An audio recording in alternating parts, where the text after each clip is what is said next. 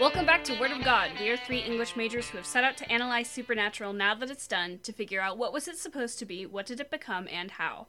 I'm Ash, the old-time fan. My pronouns are vivim or its, and you can follow me on Tumblr at the Voice of Nightvale with dashes. I'm Emma. I forgot my own pronouns for a second, but I use any pronouns.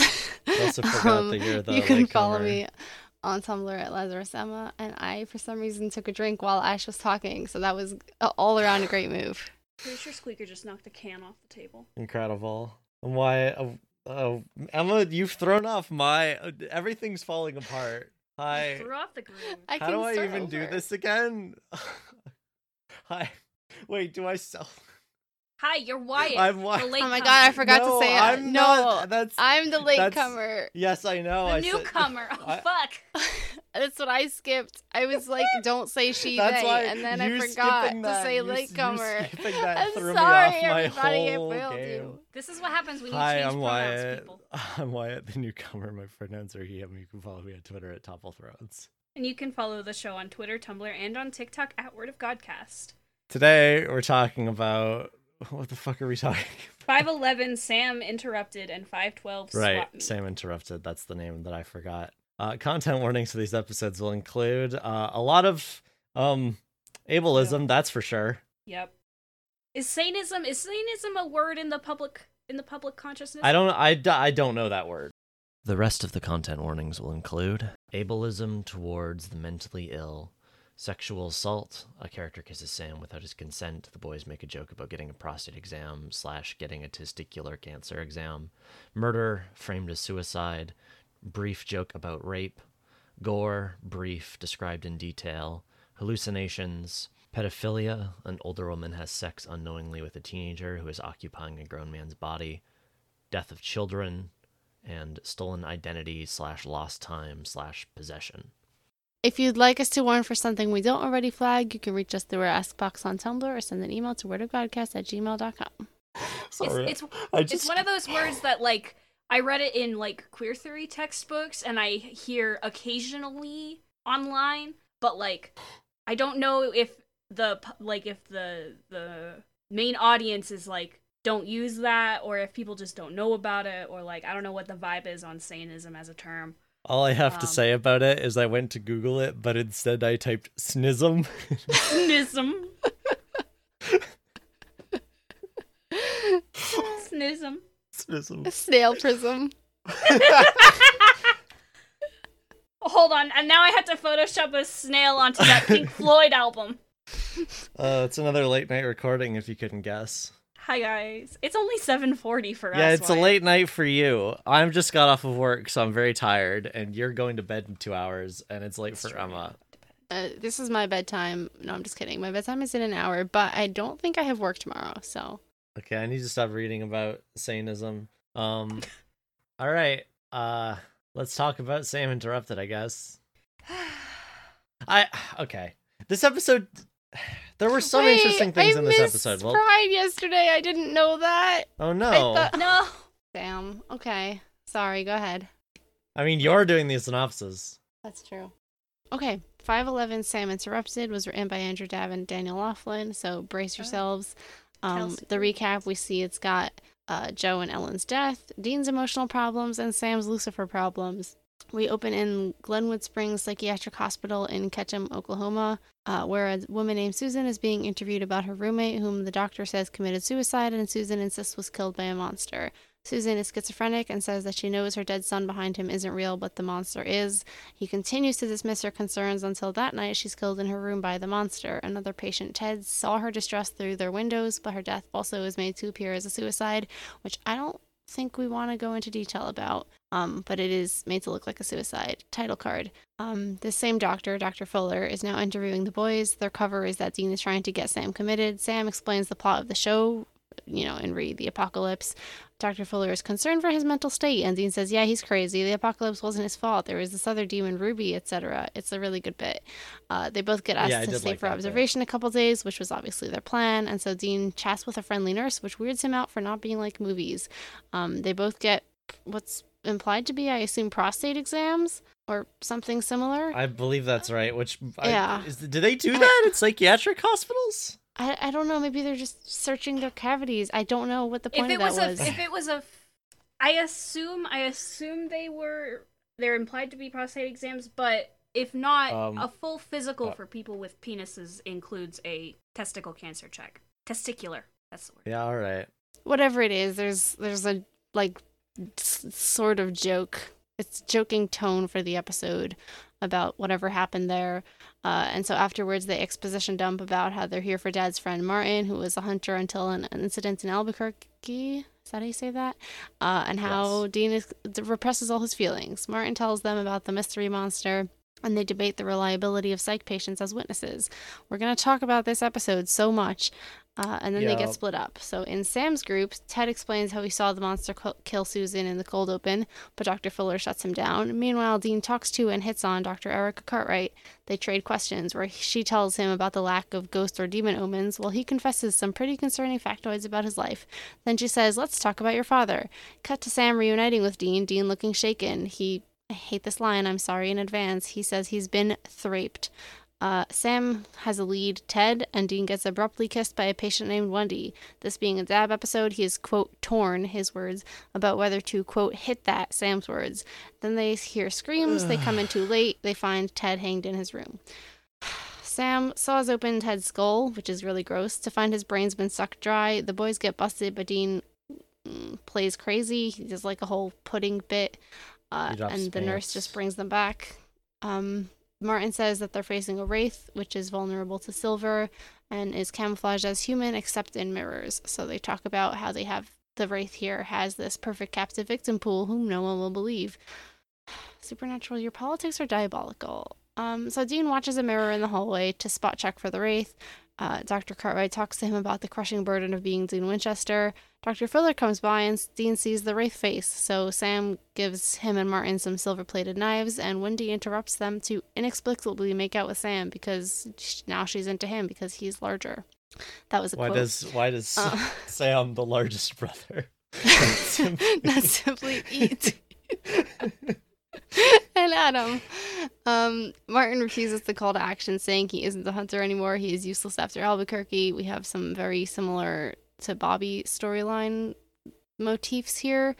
And so he's not going to help them with this hunt because of whatever traumatized him in this other hunt that made him check himself into this place. Sam goes after Dr. Fuller and beats up some orderlies before Martin realizes that Dr. Fuller's cut from the silver isn't burning, so it's not actually him. Sam is very, very high. Dean doesn't know why Dr. Fuller wasn't a wraith. Sam says maybe you're crazy for real now and boops his little nose. Dean talks to Dr. Cartwright again and she calls him Dean, which isn't the name he checked in under, red flag, and then she starts holding season plot details over his head saying that he can't save anybody. Dean is mad and afraid, but the orderly in the hallway says there's no one there because Dr. Cartwright is not real. Everyone Dean sees in the mirror looks like a wraith now, and so he slides down into the corner to have a little freak out. Sam apologizes to Dr. Fuller, who's more concerned about his anger issues than the monster delusion. Then Sam goes to the patient lounge where Dean says something nasty to him, and then every patient starts attacking him. And so he's fighting back, but none of them are real. He's punching the air. The real Dean watches Sam get dragged off. Dean goes to talk to Martin and says crazy is the clue. Both of them snapping at once can't be coincidence, so what caused it? He briefly speculates John's ghost and then focuses and thinks of Wendy's saliva, and so they run down the hall, except that Dean can't step on any cracks. And they find the nurse is sucking Wendy dry with some extendo wrist spike, which honestly is a pretty cool effect. They're very proud of it. They have a fight. Wendy's not dead, which is not really relevant. It's just they saved the final girl, I guess. The nurse/wraith sends orderlies after them who take Martin away. Dean is concussed, I think. He's got some very blurry vision, but he goes after her. Meanwhile, she's found Sam, who's strapped down because of his breakdown. And so she villain monologues about, quote, crazy brains tasting better and about his rage. But before she can drain him, Dean arrives to snap off her wrist skewer thing and stab her, so they run for it. That bit was sick. Sam says, Dean, I have emotional problems. And Dean says, so what are you going to do about it? We have plot to deal with. And they drive off. Yeah. Oh my God. I was going to say go to therapy, but So, this episode. One of my notes is you guys need so much therapy. Yeah, well. But also. They tried, I guess. They need to have some emotional maturity before they go to therapy for it to be helpful. Yeah. I mean, there is something interesting here about they literally cannot get therapy, because when they do talk genuinely about their problems, as they did in this episode, they get viewed as like quote unquote crazy, you know, like that. And then they're trying to, I think and there like, should be hunter. yeah, they have actual therapists. problems. Yeah. We've talked about this before. Yeah, we say this all the time. They need somebody who knows that monsters are real and also that emotional problems are real too. Yeah, exactly. So, where do we want to start here? I love the way Sam says Castiel.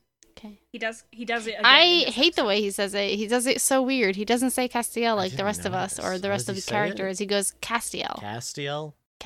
He says Castiel. His name's Castiel. He puts all the Castiel. oomph on the Instead of Castiel. Castiel. Castiel, got it. Yeah.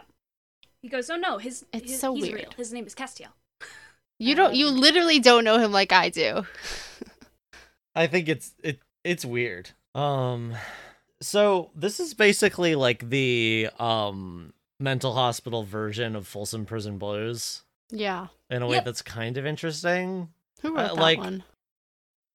Like, I have thoughts on this opening here of like, I do think it's interesting that the show is, I guess, drawing a line between this woman's like actual schizophrenia that she knows is like a thing that isn't real. Like, she knows that her son isn't real.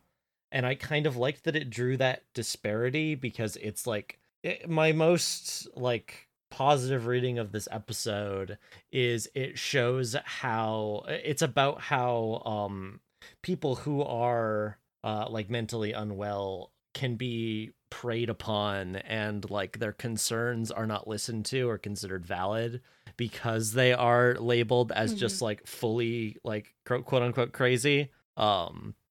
And like, you know, in this case it's a monster, and so like, yeah, of course no one's gonna believe her, but like this is a thing that happens normally as well, in terms of like people who are like mentally unwell are capable of understanding like that there are like they are still capable of complex thought, is my point. Yeah, like this is literally a conversation that's happening in the episode of like the fact that this is the most vulnerable community or environment, that like these individuals are like institutionally less protected. Like Supernatural is not good at consistently pointing out like the ways that state-sponsored infrastructure fails its citizens. But every now and then it like has an episode where it's like, yeah, this is bad. But it also like it's because the show as a whole is not interested in delving into these issues. It feels more like it wants to be like, look how smart this monster is. Look how smart we are for thinking of a smart monster. Yeah, it's touristy in the way that a lot of like episodic shows are, in a way that like, you know, it's an episodic show. Like, it's not a show about this, and I can understand like the idea, I guess, of having like a very, quote unquote very special episode or like an issue of the week or whatever, just because like, you know, it's a big team of writers and like different people have different things they want to explore. I don't think there's necessarily something wrong with an episodic show wanting to take an episode to tackle something that the like creators were interested in at the moment. But you're right also that it does feel very much like, okay guys, today we're gonna talk about this, and then we're never gonna acknowledge it again, really. Yeah, it just feels like, especially in a show that is about like tackling monsters, like it's so prone to falling into the like pattern of thought of like, this is an individual problem that has no like structural repercussions or reasons behind it. And so like on the occasion that it does acknowledge that there are structural failures at play here, like it's frustrating that it fails to follow through on that thread. It's too libertarian to ever do social commentary. Like, it'll hint at it, but yeah, like this episode is aware of these failings, and like it's pointing at them like, this is a cool setting for an episode, but it's not that's a show right that wants to really deal with it. Yeah, it digs into it. Why it's saying it's touristy is perfect description. Yeah, it digs into it to the extent that it needs to for the episode in a way to like make it seem smarter than it is. And I don't even say that in necessarily disparaging way. Like lots of pulpy stories like are interested in at the very least touching on like quote unquote like real problems with society. But yeah, even for like the genre that this is working on, it really has its cake and eats it too in that way, particularly with Wendy, which is just bad. Yeah. It's a red herring that just throws her under the bus. Yeah. Like, the one thing I can say is that at least they didn't kill her. Like, that's where the bar is. Yeah. Yeah, she did survive. But, like, this episode individually does at least, like, make an effort towards acknowledging these problems and, like, it doesn't have the scope to handle it in the, like, to the degree that we would maybe want it to. Because the show isn't going to do that. But, like, this episode by itself as one episode about something, like, it's not bad in terms of just, like, the fact that it's acknowledging the problem, etc. Like I said, there's interesting stuff here. The way it waffles between, like, humanizing the people who live or who are staying in this mental institution and making jokes out of them is weird. And it's very often the line between who is allowed to be humanized and who is a joke is how functional are they? Like, Martin is a sympathetic character. He is mostly functional. And I hate using functioning labels. But, like, in this way, he is on the spectrum of quote-unquote closer to like normative. Yeah. His ability to pass as, like, a normative person. Like, he checked himself in. He wasn't brought in. Yeah. He just seems a little bit nervous. He's traumatized. We don't know exactly what's going on with him, but he's not talking to himself. Or, dancing with people no one else can see. Yeah, exactly. To bring another example from the episode. Yeah. He is very contrasted against that specific person. But, so it's weird that it, like, again, it's having its cake and eating it too. Where it's like, we want to make the haha jokes at the quote-unquote crazy people, but also we want to be politically correct and, like, point out that there are problems with the institutionalization of mentally ill people. And it's like, you can't do that. You either punch down, it feels a little bit like the cop episodes in that it, like, leans into, like, a little bit of a bad apples mentality in terms of societal problems, where it's like, the mental institute itself is not the problem. The problem is that there's a monster in the institute. And so because this monster is preying on people who aren't believed, like, it's not that the disbelief is the problem. It's that the monster is the problem. Does that make any sense? Did that make any sense? Yes. Like, instead of like, okay, the problem is the attitude society holds towards these people. The problem is that the Wraith is going to eat these people. Yeah, because these people would be fine, I get, like, in the context of fiction. The episode, they would be fine if there was no monster preying on them. Right. Yeah, the only problem with this specific ward is the monster in there. There's nothing about, like, you know, people being abused, nothing about, like, the over-medication in order to keep people docile. You know, all of the horror stories you hear from people who have been forcibly committed. Yeah, and there's nods towards that with, like, Cuckoo's Nest, the Dean makes. And the fact that it is the nurse who's doing this. It is somebody in a position of power. It's not an inmate preying on the others. Is inmate the right word? I don't know. It's not a patient preying on the others. Yeah. Yeah, and in that sense, like, in the way that monsters in Supernatural often do, like, represent things. Like, this is a monster, like, representing that sort of person, which, like, I'll give it a pass with that, I guess, in terms of if they had, like, a normal human... Actually, if they had a normal person who was doing that sort of thing, that would have made a better red herring than Wendy. So maybe they should have done it. That's true. I mean, they had the whole thing of, like, Martin's, you know, going off of patient testimony about this monster that he hasn't seen. If there actually was no monster... Like, if we pulled the Benders, that could have been a really interesting direction. Where there isn't actually anything supernatural going on, but these people are still in danger and you're still not believing them. Like, just because the people who are being killed are seeing a monster doesn't necessarily mean that there's nothing there and that they're committing suicide. Yeah. I don't know if there's a way to do this episode in a way that is not, like, tasteless. In 2009? No way. It's 2010, actually. We've crossed the January border. Oh, it's 2010 border. now? All right.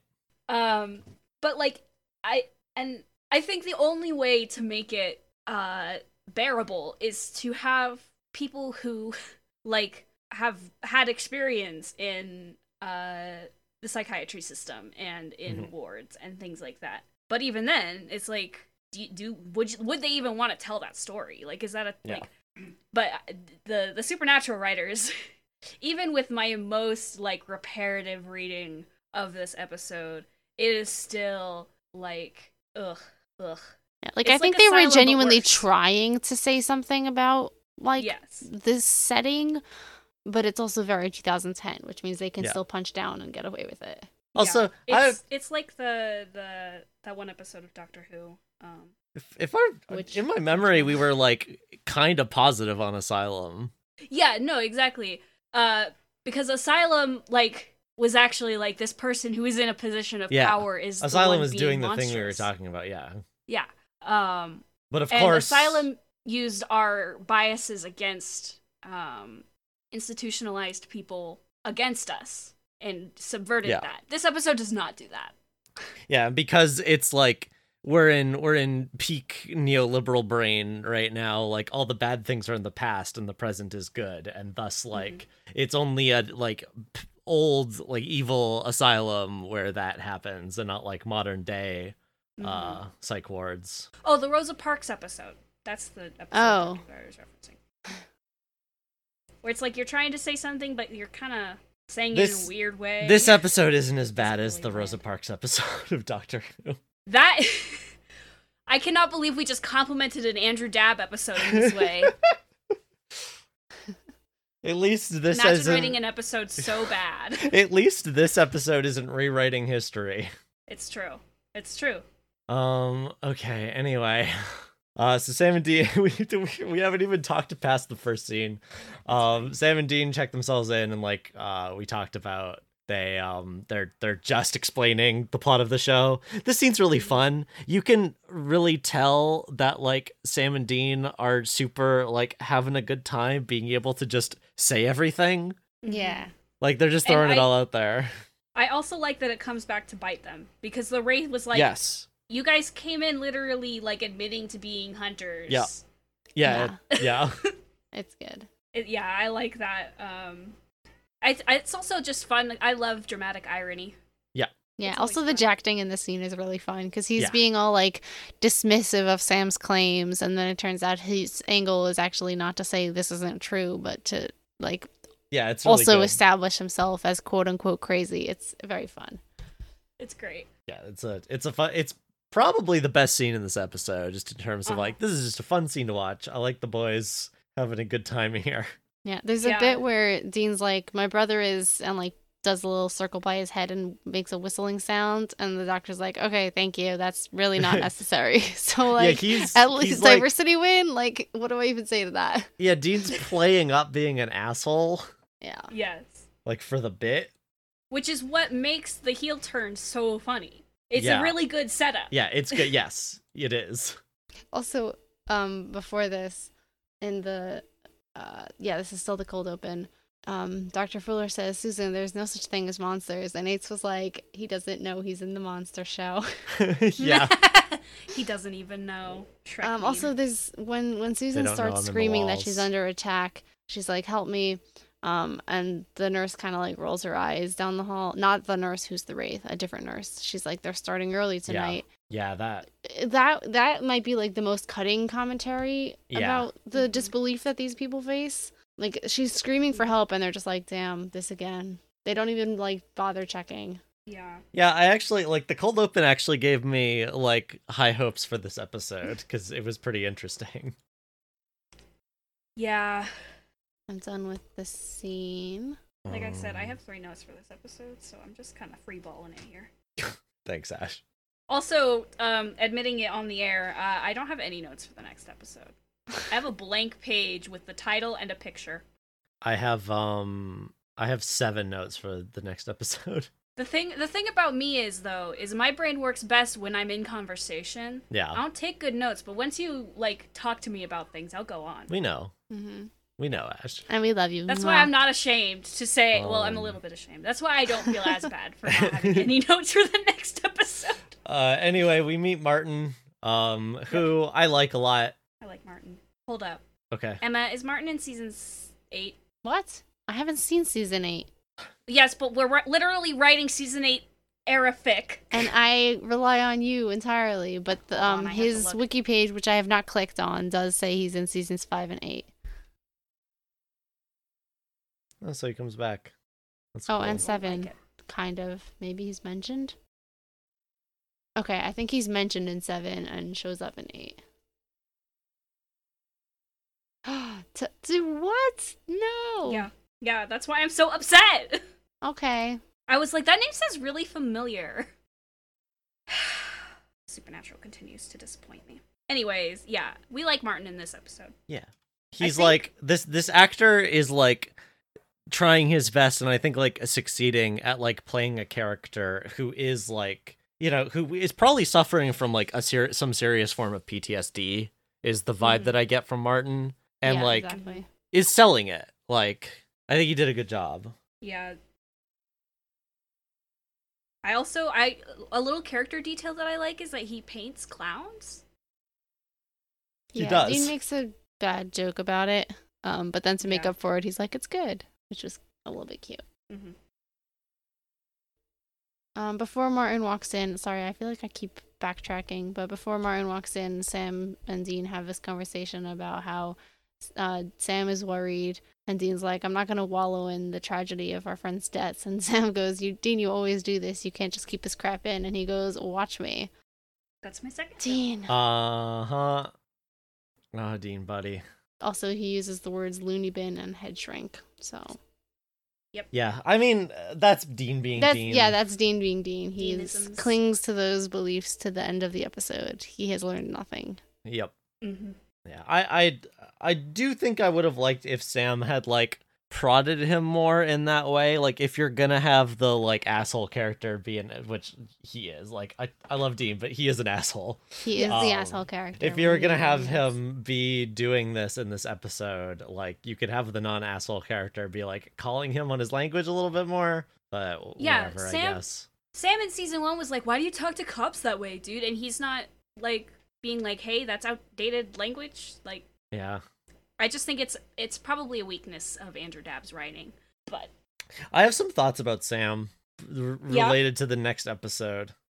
That, Sam Interrupted is a Dean Girl episode disguised as a Sam episode, and Swap Me is a Sam episode. Yes. Uh-huh. Yeah, like, Sam's in actually the do a title lot of in this episode. one, and Dean is the thumbnail. Yeah, I don't know why it's called... It tries to be about Sam's, like, rage issues, and I'm sure Sam girls enjoy it for its tasty, tasty rage issues, but it's not actually about Sam at all. Yeah, not really. I guess he gets to be the one on the table at the end. It is often Dean. Like, that's talking to the monster or whatever. That's Waiting true. for objectifiers of Jarpad, I guess. Yeah. If you guys are out there. Dr. Fuller calls their relationship dangerously codependent. Yeah, he's right. He's right. When he splits them up into separate group meetings. Yeah, because he thinks that Dean and Sam would benefit from time apart. When Sam and Dean and Martin are all hanging out and chatting, I was like, oh, I know the scene. It's the popular table at the mental hospital, just like Tumblr. Please tell me you know the post. That rings a bell. Anyway. Dean throughout this episode is just like, I will keep my emotions right here, and then one day I'll die. And then he did. Yep. And then he fucking did. I like Martin specifically for his bit where, here, he says a couple of patients have had glimpses, but not a lot to go on. And Dean says, are they reliable? And Martin goes, oh, sure, why wouldn't they be? And Dean looks around sarcastically and goes, gee, I don't know. Yeah. And then he says, not a good look, Dean, but good job, Martin. Not a good look, Dean. I know you boys think I'm a bag of loose screws. Now, you wouldn't be wrong, but I wouldn't have called you unless there was something here. I can feel it in my gut. And then they, like, have a look at each other, and Sam's like, we believe you. Which I do like. Mm-hmm. But again, if Martin were just a little bit less functional, would they be as gung-ho to help him? Mm-hmm. I mean, he's a friend of their dad, so I think so. I don't know if they really believe him. I feel like it's definitely possible to get a reading that they're just going along with him, because then they're like, well, have you checked any evidence? And he's like, oh, no, I don't do that anymore. He doesn't want to be around dead bodies. He starts like stuttering and flinching at that. Mm-hmm. I don't know, maybe, but the framing, he wasn't framed as like quote unquote crazy or unreliable. During the scene, he is like center frame a lot, like with the two boys looking at him in a position of like, yeah, because he's their source and it's an episode, so you know there really is a monster or something to get after. So like, it's not like this is a goose chase, because there wouldn't be a show, anything to show us. So like we know that Martin's reliable enough that like it would be boring if the characters were just completely dismissing him. Mm-hmm. Yeah, I think there is a reading. I don't think it's the intended reading. Yeah, but that's okay. Supernatural is not for intended readings. And then we get the this like discussion circle. We meet Ted, who's like, "There's a monster who's trying to eat us all. You should listen to me about the monster." Which Ted's the guy in the cold open who saw the monster. Mm-hmm. Another patient tries to chime in, and she's like, "I saw it too. It had big lobster claws." And he's like, "No, it didn't." He says, "Stop helping." She says it was an alien, like on X-Files. Yeah, which I did think was a little bit funny. Ding. Ding. Yep. Yeah. I didn't dislike that. She's yes-anding him. Mm-hmm. Yeah. She's trying to help. Yeah. Yeah. He says, "Stop helping." Dr. Fuller says, "Do you need me to call the orderlies or can you behave?" Which is so fucking condescending. Yeah. Ugh. Dr. Fuller's an asshole. Yeah. Yeah. Dean's playing checkers with himself. He is. He says, "King me," and laughs at his own joke. He's playing by himself. And then he goes and has a conversation with himself. Okay, so in hindsight, since we've already done the synopsis, we can say that Dr. Cartwright is not here. He's already been poisoned when he had his checkup. And so he is talking to himself. Every word in this conversation is his own brain talking to him. Yep. So his brain conjures a hot lady to psychoanalyze him. Yep. And so he immediately, of course, hits on her. He's like, "You're my shrink, lucky me." She opens her file and goes, "And you're my paranoid schizophrenic with narcissistic personality disorder and religious psychosis. Lucky me." Yep. Which is a list of words for sure. Yep. I feel like I wrote down like narcissistic personality disorder, really, because I don't think that's like right for whatever Dean's got going on. No. No. But I can see it, I guess, being something that he thinks he has. Yeah. That makes sense. Yeah. Or something like he I think if anything, if I were to armchair diagnose Dean, it would be like borderline. But not, I don't think NPD. But like you said, I think Dean definitely, it's like a confidence thing. Yeah. Also, she asks, "How many hours a night do you sleep?" And he says 3 or 4 every couple of nights. He's so tired all the time. And this is something. This is 50-something a week. This is like a thing written on like the Dean whiteboard or whatever in the Supernatural writers' room, because this is Dean only sleeping for 4 hours has come up multiple times. Mm-hmm. Yes, it has. Dean is chronically sleep deprived. Oh my god, Yep. I get like 5 or 6 hours and I'm like barely functioning by the end of the day. If I get less than like 7.5 hours at like 11 a.m., I'm like, okay, who's ready to fucking die? But I'm also on a very short fuse already, so. I stayed up late this weekend because I didn't realize there was going to be work today being Monday. And it was a mistake because was on like 3 times as much sleep as Dean, but not enough. Yeah, I'm like a toddler. Can you imagine being on 4 hours of sleep all the time? No. And your life is to kill monsters? I would just And you probably no wonder he wants to die all the time. Terrible nightmares when you do manage to sleep. And like he's literally been to hell. I wonder if this was the 4-hour thing. Did it come up before hell? That's a good question. I think the last time and only other time it came up was when he was talking to Cass in the end. But don't quote me on that. His like not sleeping has come up before that. That is where he said, "I just need like 4 hours once in a while," and that was. But the specific 4 hours, I think, is that's where that was said specifically before. But we've known Dean remember to doesn't do my sleep synopsis, well. But I can remember what episode he says he only needs 4 hours of sleep in. This conversation is good. It's really snappy. I like the way they play like question and answer basically, or like they trade questions back and forth. Back and forth. They also do a Hannibal reference. Yes, he sucks his. It does the teeth sucking thing, or not sucking. He does the weird noise that Hannibal makes. The lip wobble. Yes, yeah. Please don't do it into the mic. I'll kill you. Yeah, it's a good scene where like he'll ask a hunting related question and she'll ask a question about like whatever's going on with him. Like, let's talk about your father. He says he's never been in a relationship longer than 2 months. 2 months, yeah.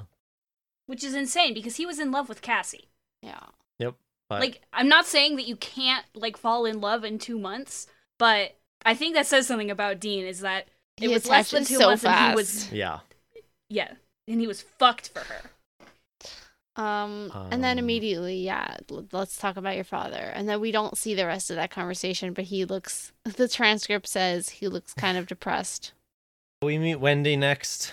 We do. He turns around and bam, she says, she doesn't say anything. She just kisses him. She just starts kissing Sam him. just stands there. Wendy goes, hi.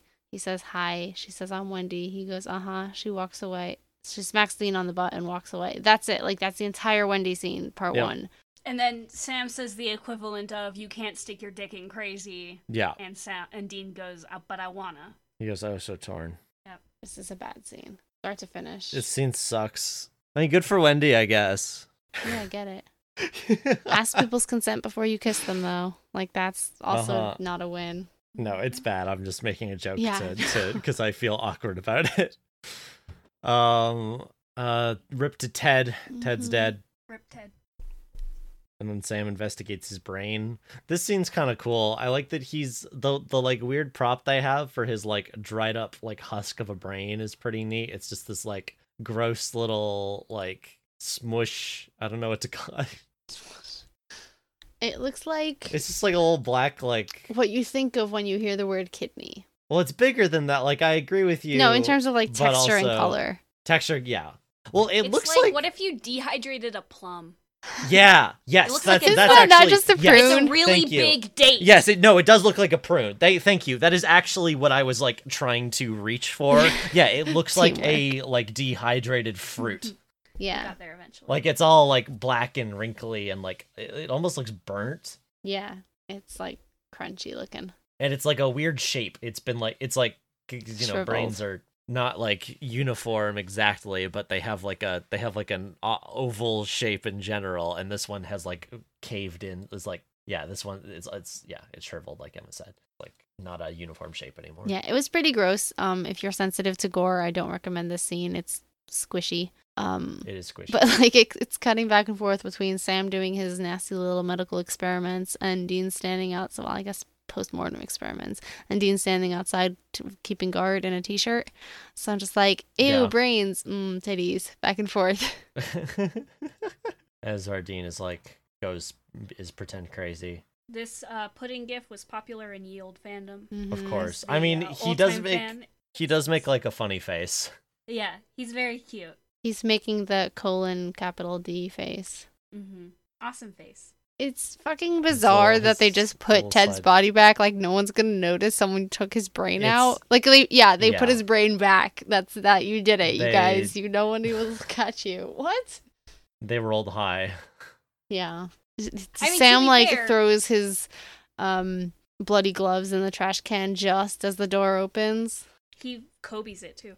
To be fair, though, the nurse that finds them is the Wraith. Yeah. So if she had been like, hey, these guys were like cutting this guy's head open, they'd be like, oh my god, this guy's brain has been fucking emulsified and there's this weird entry wound on his neck. So, Yeah. I think it was easier to be like, oh, you're just gonna have a little panic attack later and you'll be harmless, it's fine. Then they go talk to Martin and we see his journal, I think this is his journal that he has the picture of the Wraith in. Which, like, it's interesting that he, the I don't know, did he, like, his journal at least smuggle that in? I like that Hunter journals all have this, like, very specific vibe. Mm-hmm. It's this, like, real, like, scrapbooky, like, slapdash thing with, like, a nice, like, leather case. It's a cool little journal. He's, like, got this drawing on, like, graph paper of, like, the horrible Wraith head. Which is also a neat thing because, yeah, like you said, he draws clowns, but like this is a character trait. Like we like he just likes to draw in general. Like this is a good drawing. It's a prerequisite of hunting. You have to have an art degree. Just kidding. Can you imagine hunting requiring a degree? That's the antithesis of what's happening here. Oh, also, this is the weird John Wayne Gacy joke. Yeah. Martin says it could be any Peter, Paul, and Mary in the joint. Diversity win, canonically Christian. Yeah. Oh, those are the apostles. Or something. I was like, what the fuck do you mean? What does John and Paul have to do with the Virgin Mary? Yeah, it's like, it's a different variation of Sam, Dick, and Harry. Yeah, and I was like, I've never heard of that one. Diversity loss. The person whose favorite musical is Jesus Christ Superstar didn't recognize. Well, there's a folk group called Peter, Paul, and Mary. So diversity lost times 2. I don't know. They were Vietnam War protest singers, apparently. So this is where Sam says, "What's it doing in a mental hospital?" And Dean says, "A nut house. It's a perfect captive victim pool." So like at once perpetuating the ableist language and acknowledging the like problems of ableism. And Martin says, "Sure, who's going to believe a patient when they say they saw a monster? It's the perfect hunting ground." So we've talked about this. We get another Dean Cartwright scene. This scene's interesting. Yeah. Again, Dean talking to himself / interrogating himself. Yeah. She says, "Why do you hunt monsters? Why not let somebody else do it?" And Dean says, "Can't find anybody else that dumb." Like as his joke answer, but his real answer is, "It's my job. Somebody's got to save people's asses." So is there a quota? How many people do you have to save? Dean says, "All of them." Yeah. This part makes me need to lie down. Yeah. Like there's no like end point where it's like we did it, we saved people. It's just in perpetuity. Yeah, you which just in a way save everybody until you die yourself. Like that's how it works. In a way, I actually like that a lot because a lot of media like this, you kill the bad thing and then you win. Yeah, no, it's good in that like it actually kind that of work goes is against ongoing. like it's just so depressing because this work is hell. Yes, yeah. And there's no way to like even if they beat Lucifer, it's not like there's not going to be ghosts. Like there's no way to end the systemic problems because people are always going to die. I guess if you made sure everyone in the world died happy, there wouldn't be ghosts. Like I'm just trying to chase this rabbit hole as far as I can. Like happy and completely satisfied. Yeah, if everybody died happy and nobody died like tragically young or unexpectedly, then I guess there would be no ghosts. And then the Winchesters could finally retire. Emma, you've created the like character motivation for like the new up and coming Shonen Jump manga. This is my new little anime boy who wants to make sure there'll never be any ghosts again, and so he has to make everybody happy. Aw. Anyway, the point is Dean doesn't get to do anything besides saving everybody. Yeah. She says, "That's horrible." He says, "Yeah, tell me about it." "You are telling yourself about it, Dean." Ugh. She said, "Oh, okay." So then she says, "I mean, apocalypse or no apocalypse, monsters or no monsters, that's a crushing weight to have on your shoulders, to feel like 6 billion lives depend on you. God, how do you get up in the morning?" And he just kind of stares for a minute, and then he goes, "That's a good question." And then they get interrupted by plot. Yep. This is like on the opposite end of the spectrum of the conversation with Demon Dean in Dream a Little Dream of Me. Yeah. Elaborate on that. Dean is talking to himself. Oh, yeah, sure. That part. And in this one, we don't know at this point, the first time you watch this episode, that he's doing that. You just think that she's very sympathetic. She's a Dean girl. Also, I wanna point out, when you watching this again, knowing that Dr. Cartwright is a figment of his imagination, it's pretty cool. Because in the first scene, she's introduced when he's playing checkers with himself, and she sits across from him on the opposite side where his invisible opponent would have been. And in this scene, they're framed leaning against like a corner, and so there is like a barrier between them whenever they like are in the shot.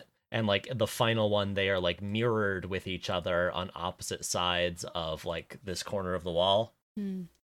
It's cool. Cinnamon topography. I mean, he does check her in the mirror. It's just that she doesn't exist at all. So he still sees her in the mirror as she is, or there isn't. Because she's like, "So I could be a monster," and he glances up and goes, "No, you're clean." He doesn't yet know that his eyes are unreliable. Then we get Sam and Wendy. Is my next note. He also sees the ghoul in the mirror for like a second. Yeah, but that was plot. I covered in the synopsis. Face. I don't have a note for it. Yeah, I know. I just wanted to point out like the cool fucked up face. For yeah, it is pretty cool. It's like decaying. It's a good it's good makeup or a mask probably. The practical effects are good. Yeah, I love a jacked up face in Supernatural. So true. Then we meet Wendy again, and it's bad. What else happens? Yeah, they're like in middle of talking. They're passing out the knives, and she starts walking towards them, and Dean goes, "Oh no, not today, sweetheart. Come on, keep walking." And instead, she just like pushes Sam against the wall and starts kissing him. Sam is so obviously not kissing her back. He is not having this. He is uncomfortable. This is definitely assault. Yeah, his eyes are wide open, and he's like raising his eyebrows, like, yeah, it's bad. And then she does the "he's larger" line and walks away. And Dean goes, "You've had worse. Andrew Dabb, sleep with one eye open." This is where Martin refuses to participate in the hunt. We still don't know what happens in Albuquerque, but the boys do. Yeah. And Martin says, "You don't know the half of it. I used to be just like you two. I used to think I was invincible. And then, well, I found out I'm not." And Dean says, "Martin, you're still a hunter." But Martin says, "No, I'm useless." Yeah, like you said, it's the Bobby thing. Yeah, that like dichotomy of either a hunter or useless. Yeah, and it's like, again, like Bobby, he's clearly not. He identified that it's a wraith. Like, he still has like all his like knowledge and know-how, even if he can't directly fight. I mean, right after this, he stops Sam from murdering a random person. Yeah. Mm-hmm. So like, again, I don't think the show agrees with Martin. Right. And it continues to like circle the like, you know, toxic masculinity culture of like being a hunter, but also the show like idolizes it too much to ever like truly explore that. It's only gonna like nod at it sometimes. Mm-hmm. Yeah, I mean, this is why I referred to it as refusal of the call in my synopsis. Like right after this, Martin is gonna be participating. He's just not performing violence. And then we get this little fight scene, like you just said, stop Sam from killing the doctor. And then we get like it was kind of weird. I get that this is the Sam season 5 arc, and therefore we need to like build on / play up his like anger issues. But like Sam, those are people. He's like beating up these orderlies that are trying to stop him from getting to the Wraith. He's not like trying to reason with them because he knows they won't believe him. Like he's beating the shit out of these guys. Those are human beings. He did. He knows that. He did get injected with the crazy juice. I guess true. Is the reason. Like both him and Dean have been like it's taking effect on them over the course of this episode, and Dean's like we see it with its much deeper effects later on, but the early version for Dean is Dr. Cartwright, and the early version for Sam is like his anger issues like going really out there. There's an interesting thing later where she says like it's weird in terms of like, this doesn't make any physical sense, but whatever, it's a metaphor, it doesn't matter. Her like crazy saliva makes it like exacerbates what is already there rather than just like quote unquote making you crazy. Mm-hmm. Which I'm using crazy a lot just because of like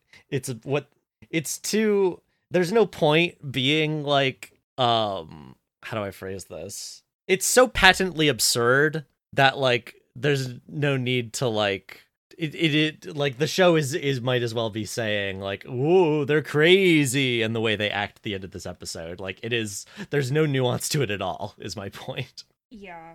And like in that way, like crazy is not like crazy is a description of non-normative behavior, and it like talking about an episode like this really shows how like inherently unstable that like term is. Yeah.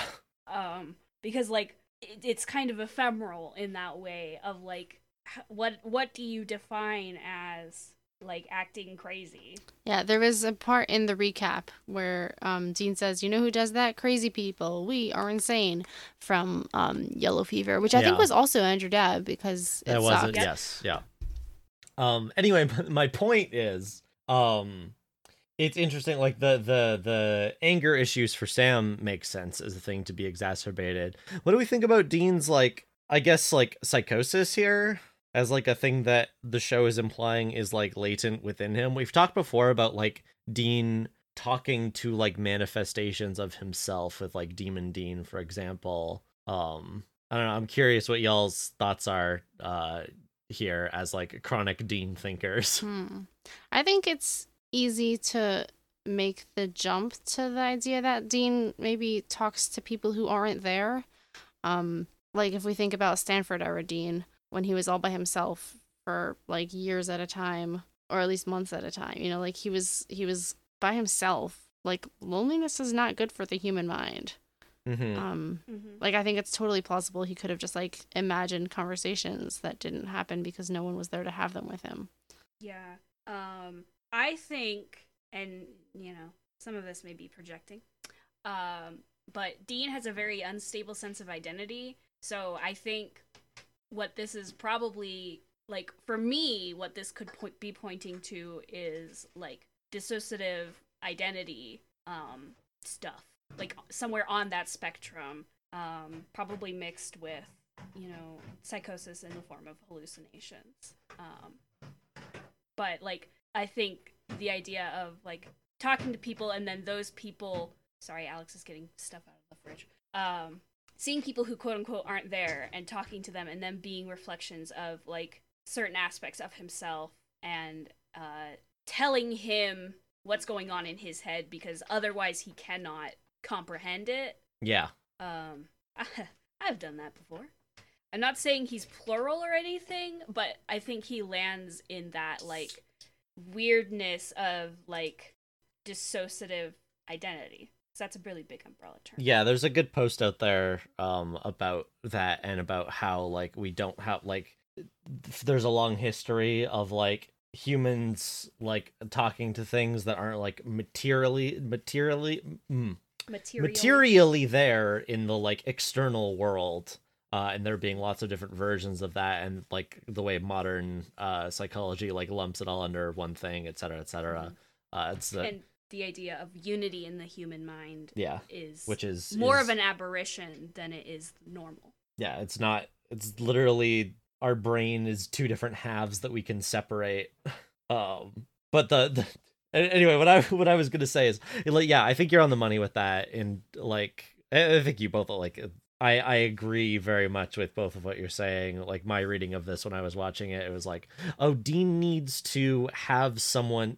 Dean is so repressed that he needs to like make up a person to like tell him the things that he does intrinsically know about himself but refuses to acknowledge. He needs outside validation. Yeah, I mean, this episode started with Sam being, I mean, not started, but like early on in this episode, Sam was like, Dean, you need to process your feelings. And so Dean was like, I would rather not. And then a doctor comes by and says, hey, process your feelings with me.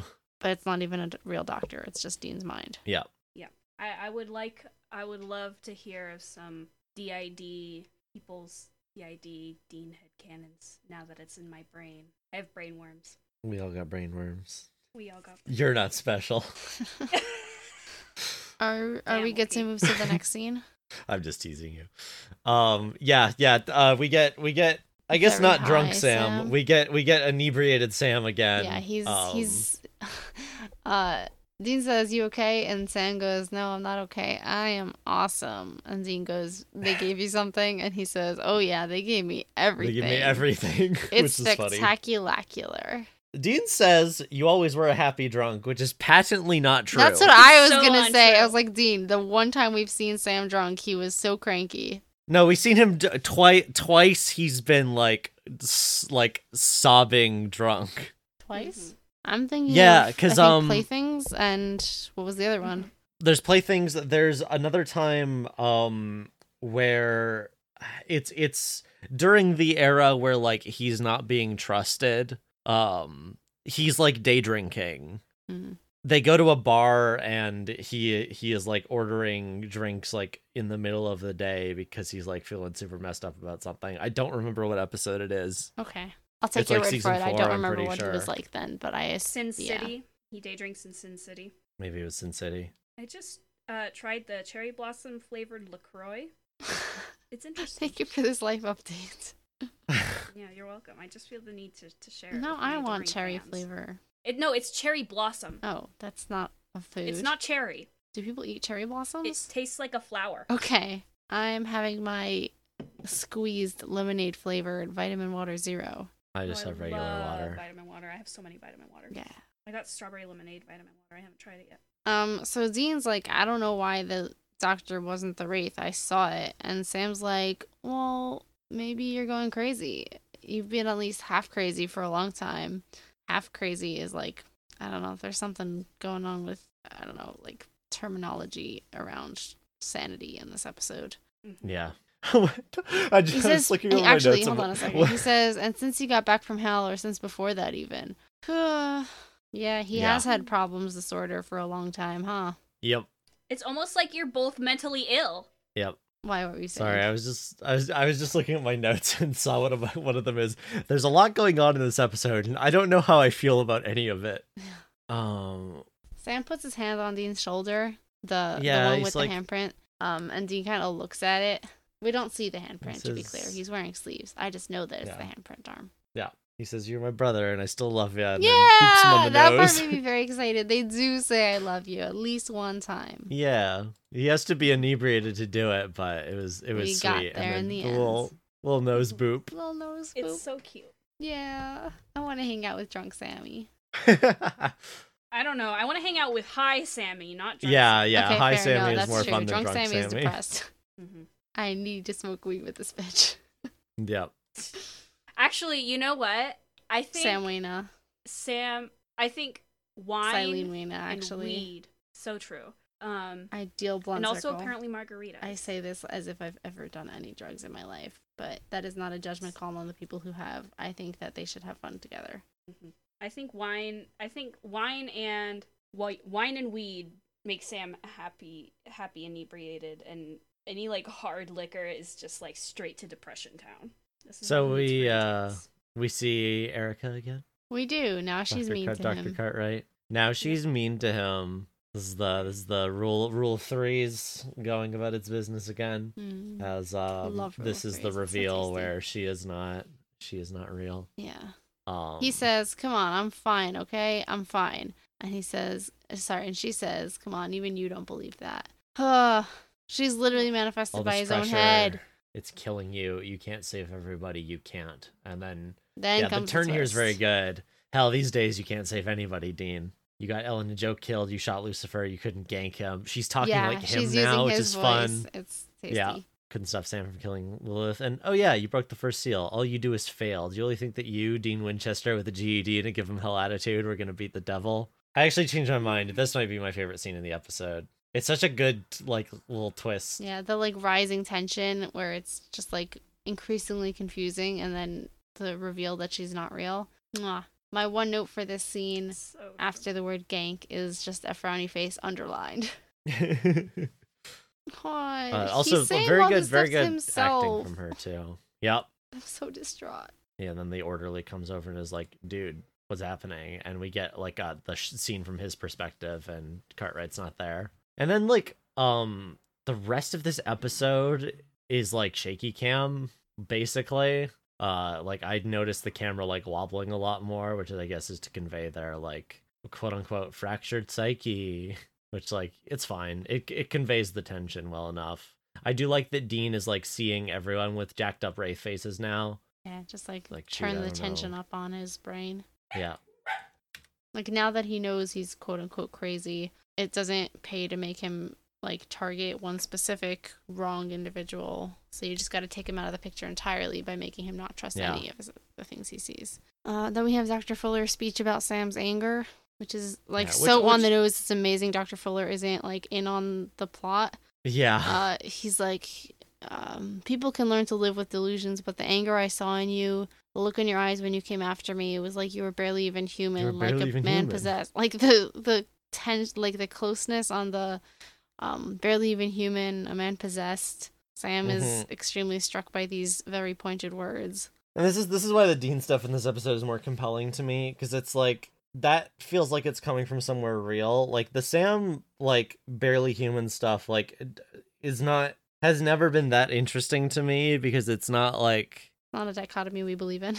It does, yeah, exactly. It doesn't have any like meaningful connections to like the world. Like even from a metaphorical angle, like I guess there's the like drug metaphor or like substance metaphor, but it's like Sam never struggled with those things. Like it sort of came out of nowhere. They just decided they were gonna do that angle with him, and it doesn't really fit.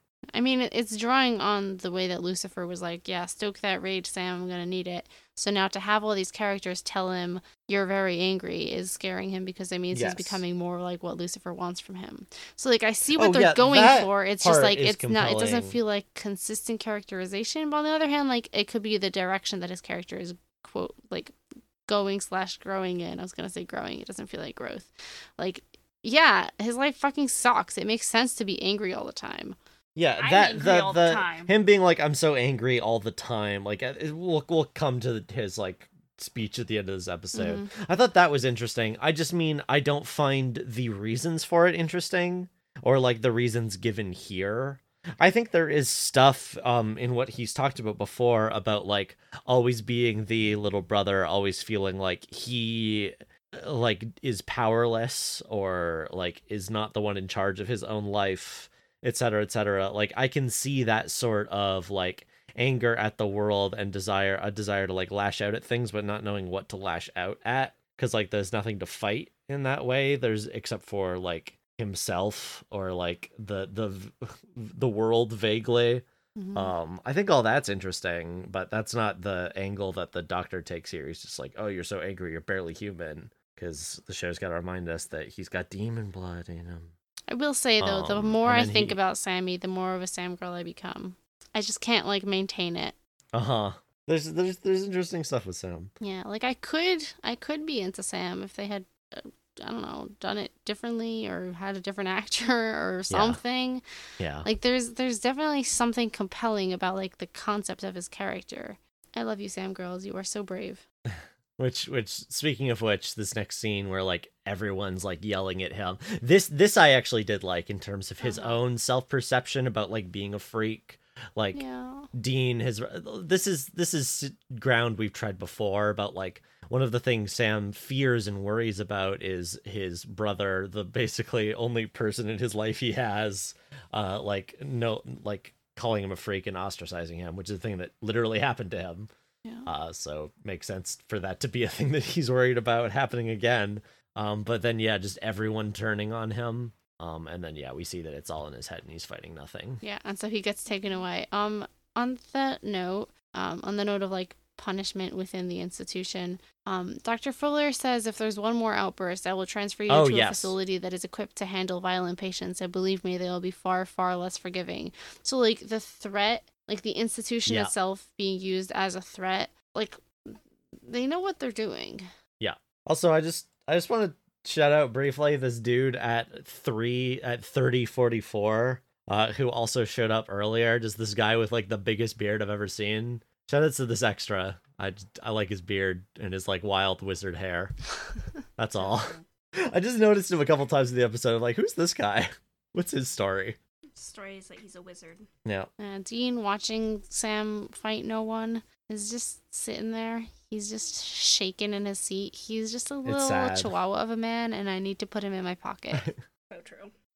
Dean goes and talks to Martin. This is the epiphany. I don't like that Dean said this, but the Martin's reply is sort of, I thought it was kind of funny, or like cute, I guess, in his delivery, where he's like, probably end up a couple of drooling nutbags, and then is like, oh, probably shouldn't have said that. He goes, no offense, and Martin's just like, none taken. He's like so caught up in like what's going on, he just like little nod. I don't know. It's just a good character note. I don't have anything to elaborate on this, but the fact that Dean's like, maybe it's the ghost of my dad. Yeah. Hello. Yeah. What does that have to do with anything besides the fact that Dean is fucking traumatized and fucked up? Like, hello? That is why he said it, right? Is like it's part of him like going quote unquote crazy. Yeah, they're literally like, oh, something made us, the word he uses is crazy. Something made us like this. Something has, changed the way we perceive things. Something has made us unreliable narrators, etc., etc. Maybe it was our dad. Maybe it was John haunting us. Because we know it's the Wraith, and Martin's like, Dean, it's focus. And he's like, right. Crazy throwaway lines. One of my notes is Venom, because of the way Dean's saying it. There's a bit where, Dean says, it's gotta be, and Martin finishes his sentence, the monster, and Dean freaks out and goes, what, where? Uh-huh. He's walking like Jack Sparrow later, because he's trying not to step on the cracks. It's dumb. Dean, your mom is dead. I find it very... I assure you, her back is the least of our problems. What's the word I'm looking for? Endearing. I'm very sleepy. It's past midnight. I think it's cute. Yes.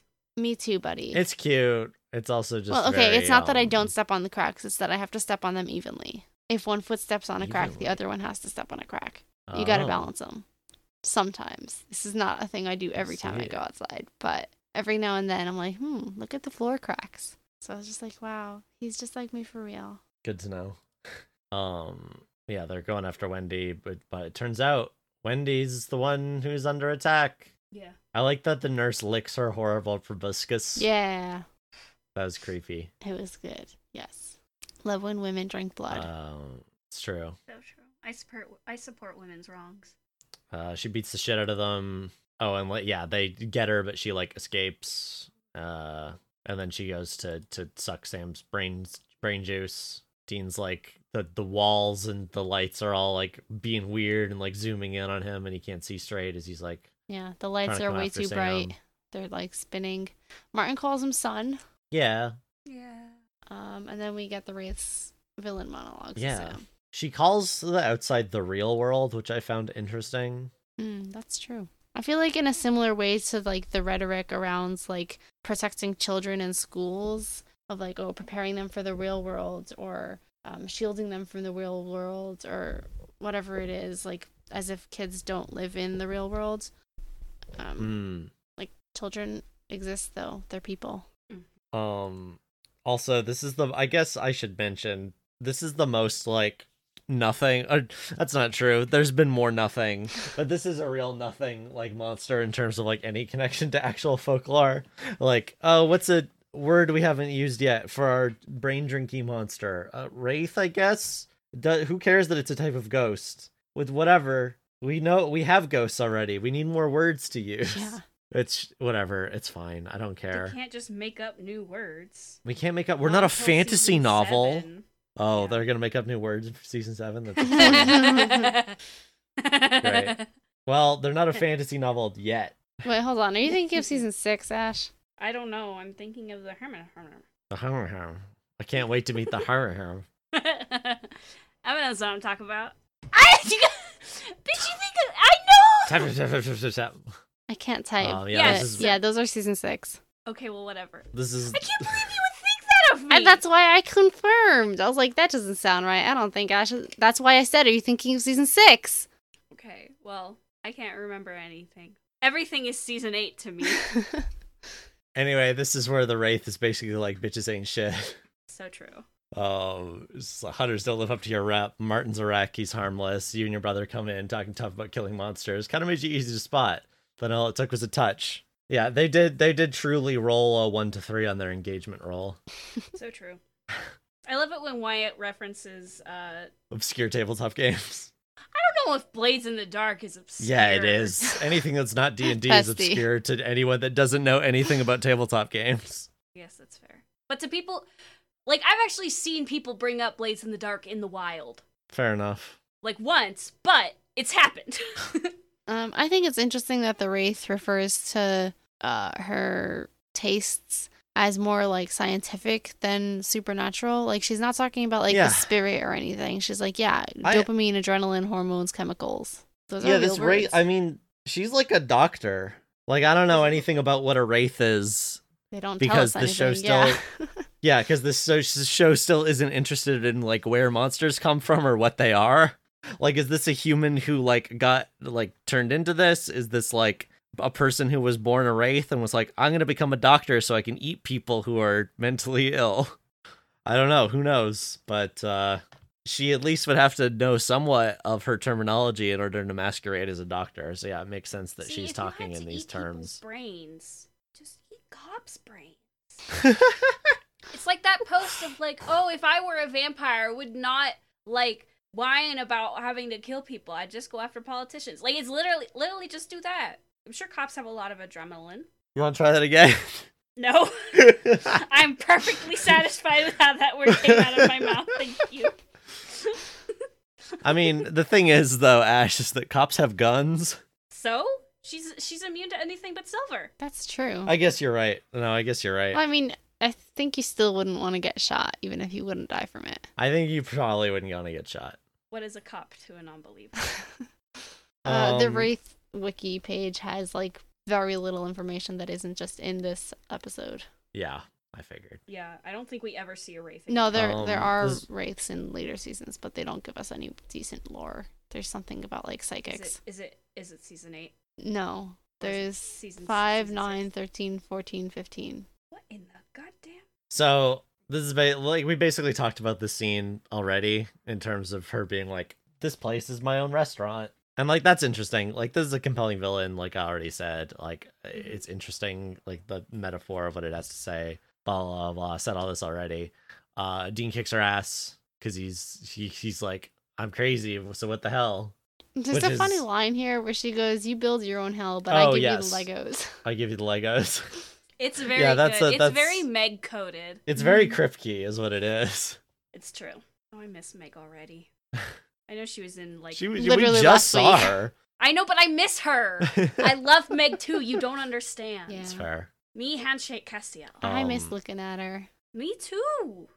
So it turns out this Wraith has a glaring weak point, which is that her horrible proboscis is pretty brittle, actually. Dean just grabs it and snaps it, and, like, blood shoots out, and she screams, and it rules. It's nasty. It's very good. Also, I love how you say proboscis. Proboscis. Proboscis. The probussy? No! It's the opposite of that. Probinus? I was gonna say Provalis, but I guess that works. Anyway, the show just kind of wipes. Sadly, the probusky. I'm sad that we don't get to see Martin again, but I guess we'll see him again. That's nice, actually. I wasn't expecting that. But the boys need to make a hasty exit because they just murdered a nurse in this padded room. They literally just fucking run. Yeah, they're in their little, they're still in their clothes, yeah. Fucking nightgowns. They're just Oh, I figured out what this note says. Yeah, okay, so I thought it was like this looks like it says lock it hinge, but it says look at him go. Oh. Yeah, they book it. So true. I love watching Dean run. He's just a little guy. There's a weird Scientology yeah, Dean reference says here? looks like Tom Cruise was right. Shrinks suck. Tom Cruise was not right. Shut up. Yeah, shut up, Dean. Fuck Scientology. Like it's a joke, but like it didn't do anything for me. Yeah, it just wasn't funny. You don't need to say that. I didn't even get it. That's how little I think about Tom Cruise and Scientology. Dean proving that he's learned nothing. I mean, he'll prove that more so in a second. Was like, I need a drink or 12. Yeah. Also, right before that, like part of the same line, Sam says she was right, and Dean says no, she wasn't. She's dead. You can't be right and dead. Yeah, jot you can't that be right down. and dead. Like what? We dealt with her, so it's over. Narratively, if you are correct, you will survive. Thing. So. And then This is where Sammy is like, I'm angry. I'm so mad. Grr. Sorry for dunking on Sam's emotional problems. This speech doesn't hold a fucking candle to Zuko's speech in Well, I mean, I thought you were going to say the 15-9 trap apology. You think You think I remember 15? I remember two things from season 15. And I misquote which episode it is half the time. Don't forget, we're here forever. Don't forget, we're here forever. Hold on, what episode number are we on? 511 right now. 511. Well, yeah, but like not 511, but like in the actual like number. Oh, I don't know. 300 oh boy. Ash, we're almost done. We just finished episode 93. Yeah. Damn, how'd you do that faster than me? There's a wiki page. Oh, fuck off. Anyway, I sent you the transcript for the episode I was looking at. Now, see, that is a speech. But anyway, so So Sam was like, hey, I have emotional problems. Can we talk about them, please? I'm in anguish. And Dean says, stop it. Hello? He says, so what if you are? Stop. Hello? He says, what are you going to do? You're going to take Yeah. a leave of absence? You're going to say yes to Lucifer? What? And Sam goes, no, of course not. And Dean cuts him off and says, exactly. You're going to take all that crap and you're going to bury it. You're going to forget about it because that's how we keep going. Oh my God, Dean. This is why my last note for this episode is fuck, dude. Yeah, the you're gonna forget about it because that's how we keep going. That's how we don't end up like Martin is really interesting. Rough, dude. Yeah. He says, are you with me? And makes Sam say, I'm with you. Goes, I'm with you. And they get in the Impala. You guys are Sam so like unhealthy. pauses. Yeah, this is a really bleak ending in a way that I liked. And I think that actually like points towards like, yes, the show is like touristing into this like environment, but it doesn't leave it with things solved in a way that I do think I kind of like. Like at the very least, it isn't like, well, good thing we're not like them. It's like, no, there is like no institution that can help you guys because you won't let anyone help you. And also you live this horrible secret life and it's destroying you. And like, we're going to acknowledge that and like, we can't fix it. And so we're just going to leave it on that. Yeah, it's interesting. So Sam's specific line is like, most of the time I can hide it, but I am angry. I'm mad at everything. I used to be mad at you and Dad, then Lilith, now it's Lucifer, and I make excuses. I blame Ruby or the demon blood, but it's not their fault. It's not them. It's me. It's inside me. I'm mad all the time, and I don't know why. Which was like very good delivery from Jarpad IMO. I like this line. He's mad all the time. I'm curious where this like. I hope this goes somewhere. That's all. I hope this goes somewhere. I'm giving him a hug. Personally, that's where this is going. He needs a hug. They both need hugs. Their lives are hard. Yeah. And short. No one hugs them enough. And short. Well. I mean, in fairness, Sam died at age 23. I think I can say his life was short. That's true. All right. We basically said everything about this episode, so I assume neither of you have like final notes. Nope, that's all I got. I have 3 notes. Do we Do have you have anything to say about Sam, Ash? I wish Sam was better. Well, so this could be like Listen, a better Sam doesn't get character interesting or until I like have people to ship better him like with. emotionally. I'm choosing to take it as better emotionally, but I think Ash meant the former. I only have fun thinking about Sam when it's in relation to other characters that I like more than him. They make him better. And Dean is not one of those characters. Dean actively makes him worse. Yeah. Dean is like, you are coming down with me. Yeah. Yep. Hand in unlovable hand.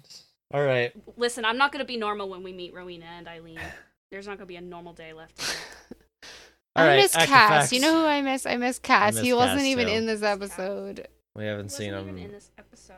How are we going to get through season 6, you guys? He's barely in season 6. I miss him so much. The Cass draught. I mean, we lived without him for 3 seasons. Barely. I didn't live.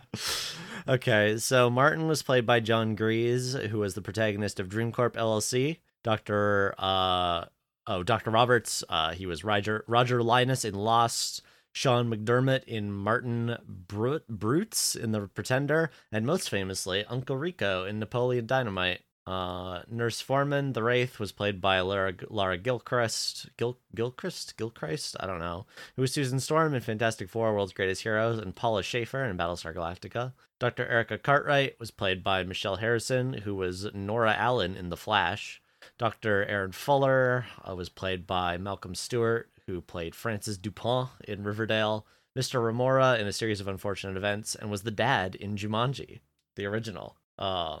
And Ted, the guy who saw the Wraith, was played by Juan Radinger, I think, who was Dodger in Riverdale, and Rufus Decker in the Romeo section. Not Riverdale. I don't know what that is. Oh, actually, right. No, sorry. One of the orderlies also, the one who saw Dean talking to Dr. Cartwright was, wait, is that right? Hold on. Hold on. No, that's not right. I wrote Officer Dungeon. I don't know what happened there. Hold on. Officer Dungeon. Officer Johnson in Peacemaker. And he's also in an episode of Fargo. Yeah, that's the episode. It was alright. I'm not mad at it. It has some problems, but so does most of the show. Yeah, this episode It's tried. the worst Andrew Dabb episode. Yeah. That is a pretty low bar. That's always the thing. It was trying to do something, and I always think it's interesting when the show does that. All right. We're gonna take a break now. I mean, for example, this episode just had to beat out the finale, so yep. For title of worst Andrew Dabb episode. Oh god. When we come back, we'll talk about Swap Meet. Goodbye. Well, actually, not goodbye. Stay tuned. After this musical sing.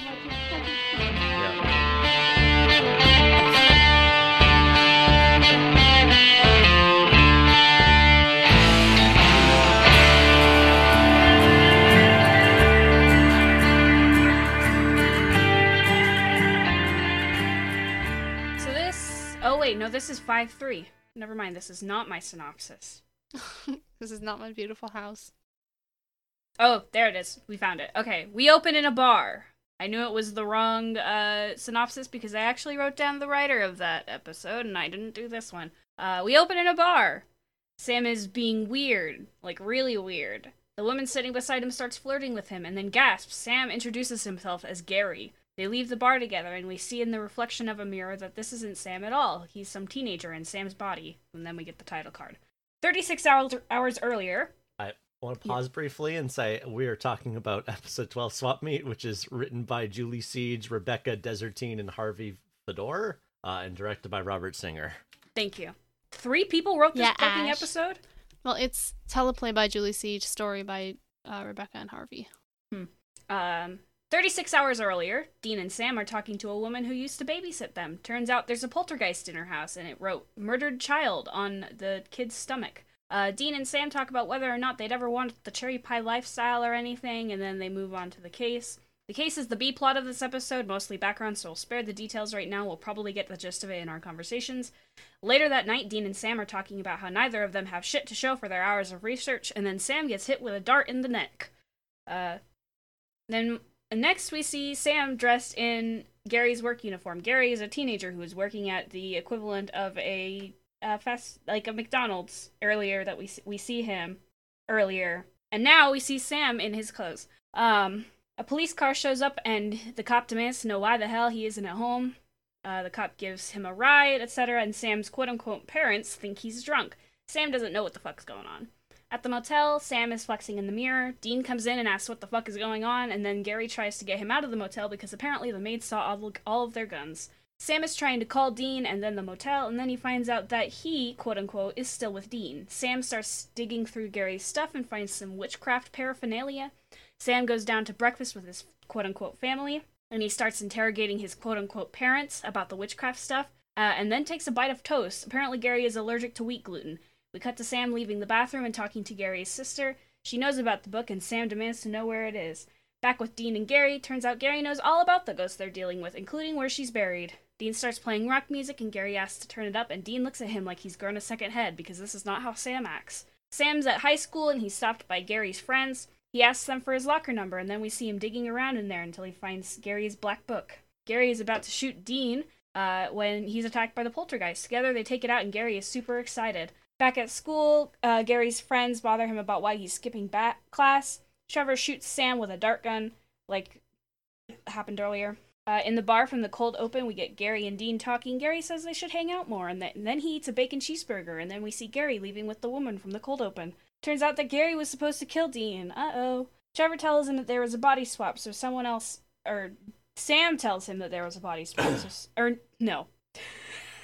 We'll fix this in post. Trevor tells Gary that there was a body swap, so someone else is walking around with Gary's body. Presumably what was going to happen is they were just going to kill Sam, and then Gary was just going to walk around in Sam's body, and Gary's body was just going to rot. I don't know exactly what their plan was. It wasn't well thought out. Yeah. With Sam and the teenagers, we find out that the kids wanted to kill Dean to collect a bounty that's apparently on his head from hell. Since Trevor doesn't believe Gary's going to kill Dean, he decides to summon the demon and then proceeds to be a total dickwad to it. And so he really should have seen the snapped neck coming, I guess. I don't know. Back with Dean and Gary, Dean ripped finally... to this child. Yeah, ripped to this 17-year-old. But he was being an asshole, so, I don't know what he expected. Child murder is okay if they're a dick. You heard it here first. No, listen! to a demon. Meanwhile, Sam is like, dude, shut the fuck up. He was like, literally, it's the equivalent of like walking up. If like you see a 17-year-old walk up to a bear and start like kicking it. Yeah. And if the bear rips that kid's head off, you're like, okay, well, that's tragic, but also he was kicking a bear. Surprising. Yeah. Yeah. He was old enough to know that, like, to know better. Like, Sam was literally standing there like, you moron, please don't. Like, stop, please. And he just didn't listen. So, you know, talk shit, get hit. So the, back with Dean and Gary, Dean finally listens to the voicemails, and so now he knows what's what. Dean finds out that they're just kids, and then in comes the demon. The demon, by the way, is possessing their other friend. I can't remember her name. Nora. The demon offers a reward to Trevor, and turns out that he wants to be a powerful witch. The demon just wants Gary to come and meet Lucifer. That's the only stipulation. But Gary backs out and starts exorcising the demon, and together he and Dean get it out of Nora's body. Back at Trevor's parents' house... Thank you, Emma. Back at Trevor's parents' house, Gary and Sam sit together as Gary reverses the spell. Dean threatens to kill Gary if he doesn't get his act together by the time he turns 18, which is a crazy praxis, in my opinion. We're going to talk about this so much. Yeah. I have so many thoughts here.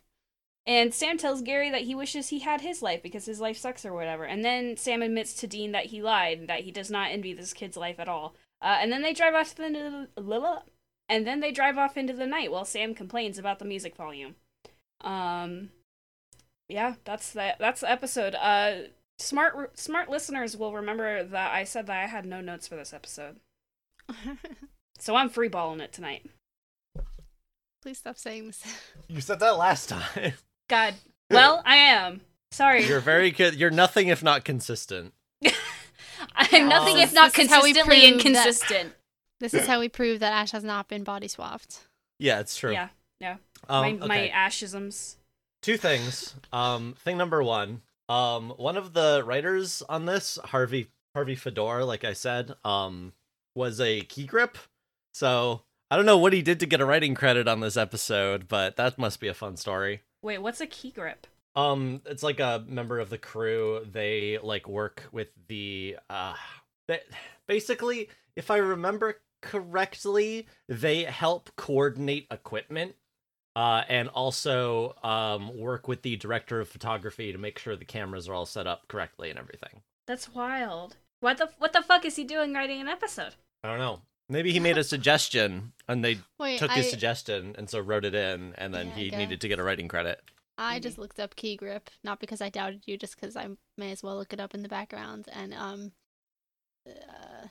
the key grip is the head of the grip department and supervises all of the grips on a film shoot. Super helpful, thanks Google. If the film production is a feature film, the key grip usually has a second person to assist them in managing the grips, called the best boy or best girl, who makes sure the key grip's requests are carried out. That's so cute.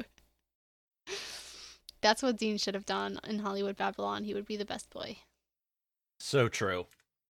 So true. Okay. The second thing, I feel like Sam is undergoing soy boyification. Please elaborate on what the fuck you were talking about. I know that soy boys aren't actually a thing yet, but it's useful to use as like a backwards term, as specifically a thing that like how do I phrase this? We're all waiting on tenterhooks here. I know. Sam is becoming more and more of an example of what someone who is not like a left-leaning liberal thinks a left-leaning liberal is, if that makes any sense.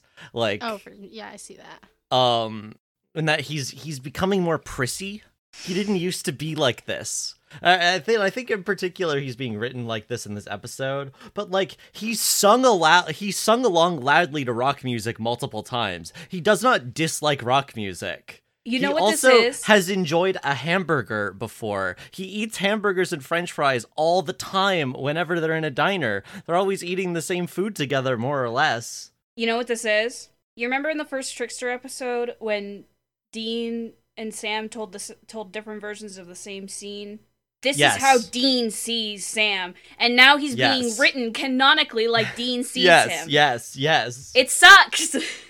And I get that it's there because, like, I don't know, you need to, like, exaggerate the unlike Dean it's the bowdlerization. Not the bowdlerization, that's not the word. For the sake of making him recognizably wrong when he's not acting like this. It's the Flanderization of Sam. Yeah.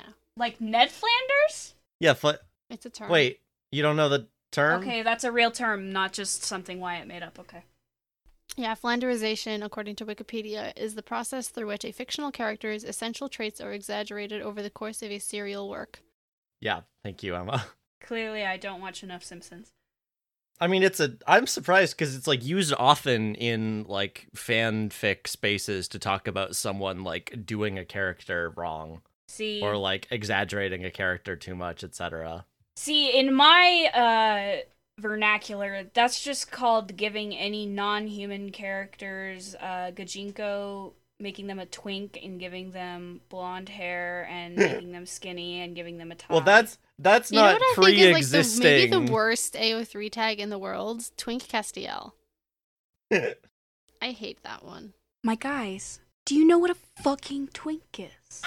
And, like, it's all early fic, you know? Nobody thinks that late seasons cast is a twink, thank God. But early seasons isn't either. It's just, you're just wrong. Again, I know I'm saying this to people who assign... Bye, Wyatt. What the fuck? Discord crashed. But it's really funny that it made me leave during this conversation. I find that extremely funny. Discord was like, no, I do not care to listen to the people who assign personality traits to whether or not you want to get fucked versus doing the fucking. Like, I know, but also... I mean, a twink is also a type of guy. No, it's like, a body visuals. Type. Yeah. Like... You can't like, I know this is a thing that people do. They point to people who are very clearly not twinks and go, twink. Yeah. But the fact that you're doing it to a fictional character played by a real-life man and nobody involved, none of these people, real or fictional, in what fucking universe?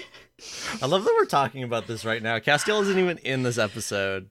But yes, I agree. People love to it would have been really funny if he was in this episode. People love to categorize things and are very bad at categorizing things. Well, okay, and Cass couldn't be in this episode because then he would recognize immediately that Sam has a different soul inside him, probably. True. But what if the magic has anti-angel, like, they can't see through it because it's magic? Haha, yeah, checkmate. I don't accept this excuse. Bring Cass into every episode right now. So true. This is also the fandom who at the time was absolutely fucking horrendously mischaracterizing Cass at any and every opportunity. God, it's so bad. You can't read old stories. All right, I'm going to let y'all talk about Cass because I have to go to the bathroom. Okay.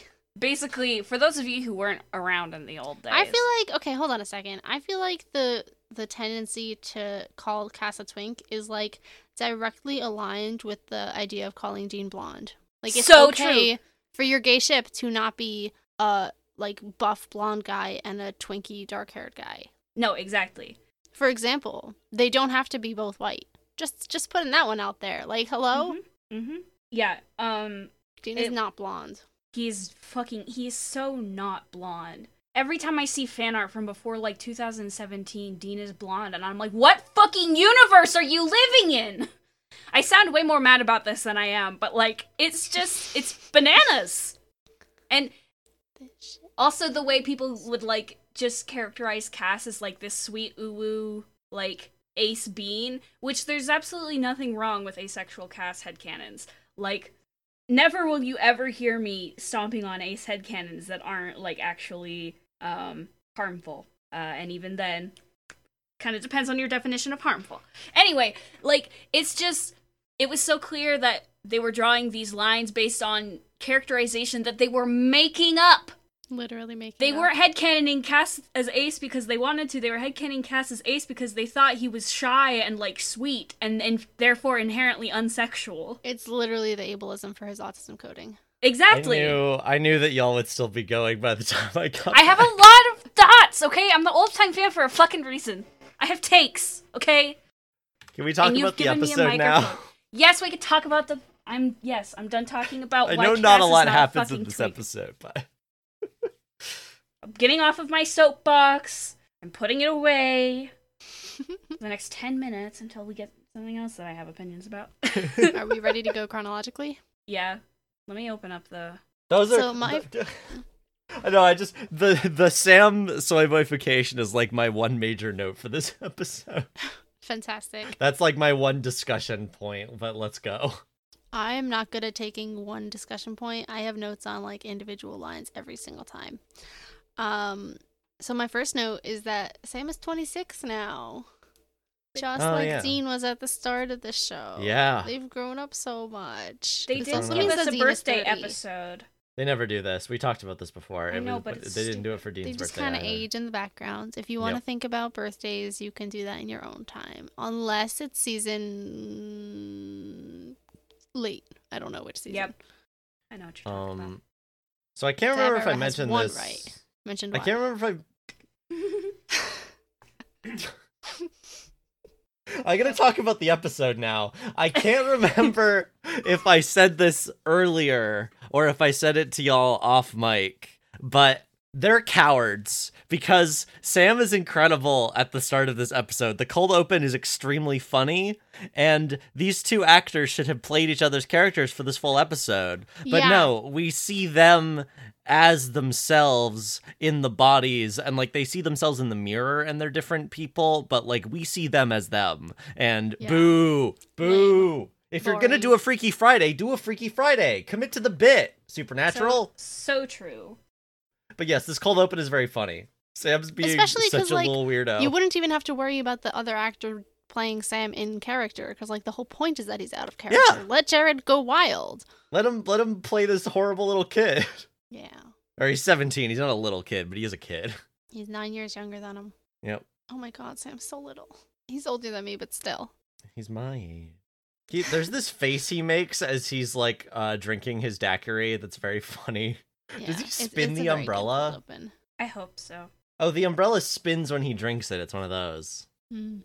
The fuck do you mean one of those? I don't know. It's made so so the water because the suction. I guess it would happen no matter what. I shouldn't say it's one of those. The suction is making it spin because it's forming a small vacuum that is moving the water around and thus spinning the umbrella. Oh, I see.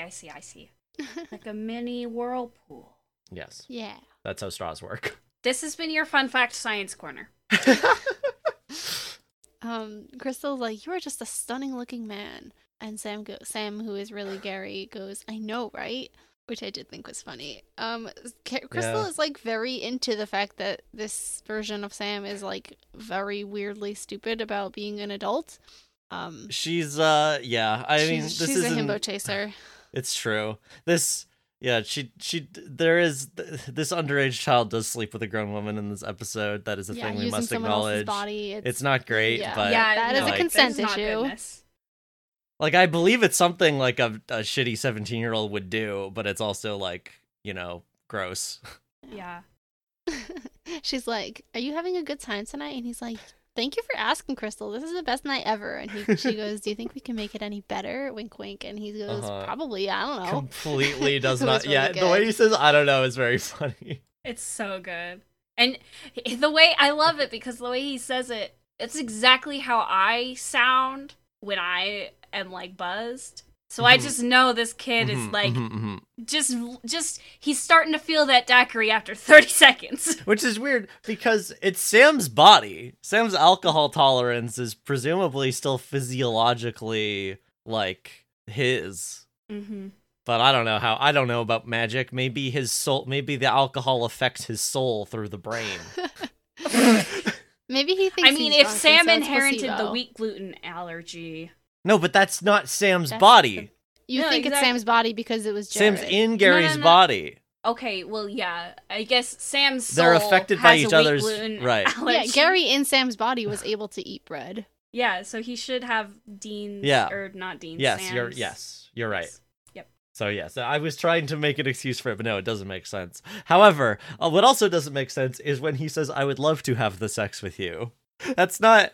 I thought so. That phrasing made me think that Sam's like an alien, or I guess aliens aren't in the show, but like has been body stolen by like a beast or monster that like does not fully understand human culture. But no, it's just this weird 17-year-old. I don't know. No one would say that. He's a very nerdy 17-year-old. Yeah, but no one would say the sex unless you're Starfire. I don't want to think about Starfire saying that. I have bad news for you. Starfire is a grown-up in the comics. And she still talks like that? Sometimes. I don't know. I'm just making a Starfire joke. Leave me alone. Okay. Then we meet the boys' babysitter, which was exciting for me. Yeah. Because I wrongly said that we don't meet the babysitter.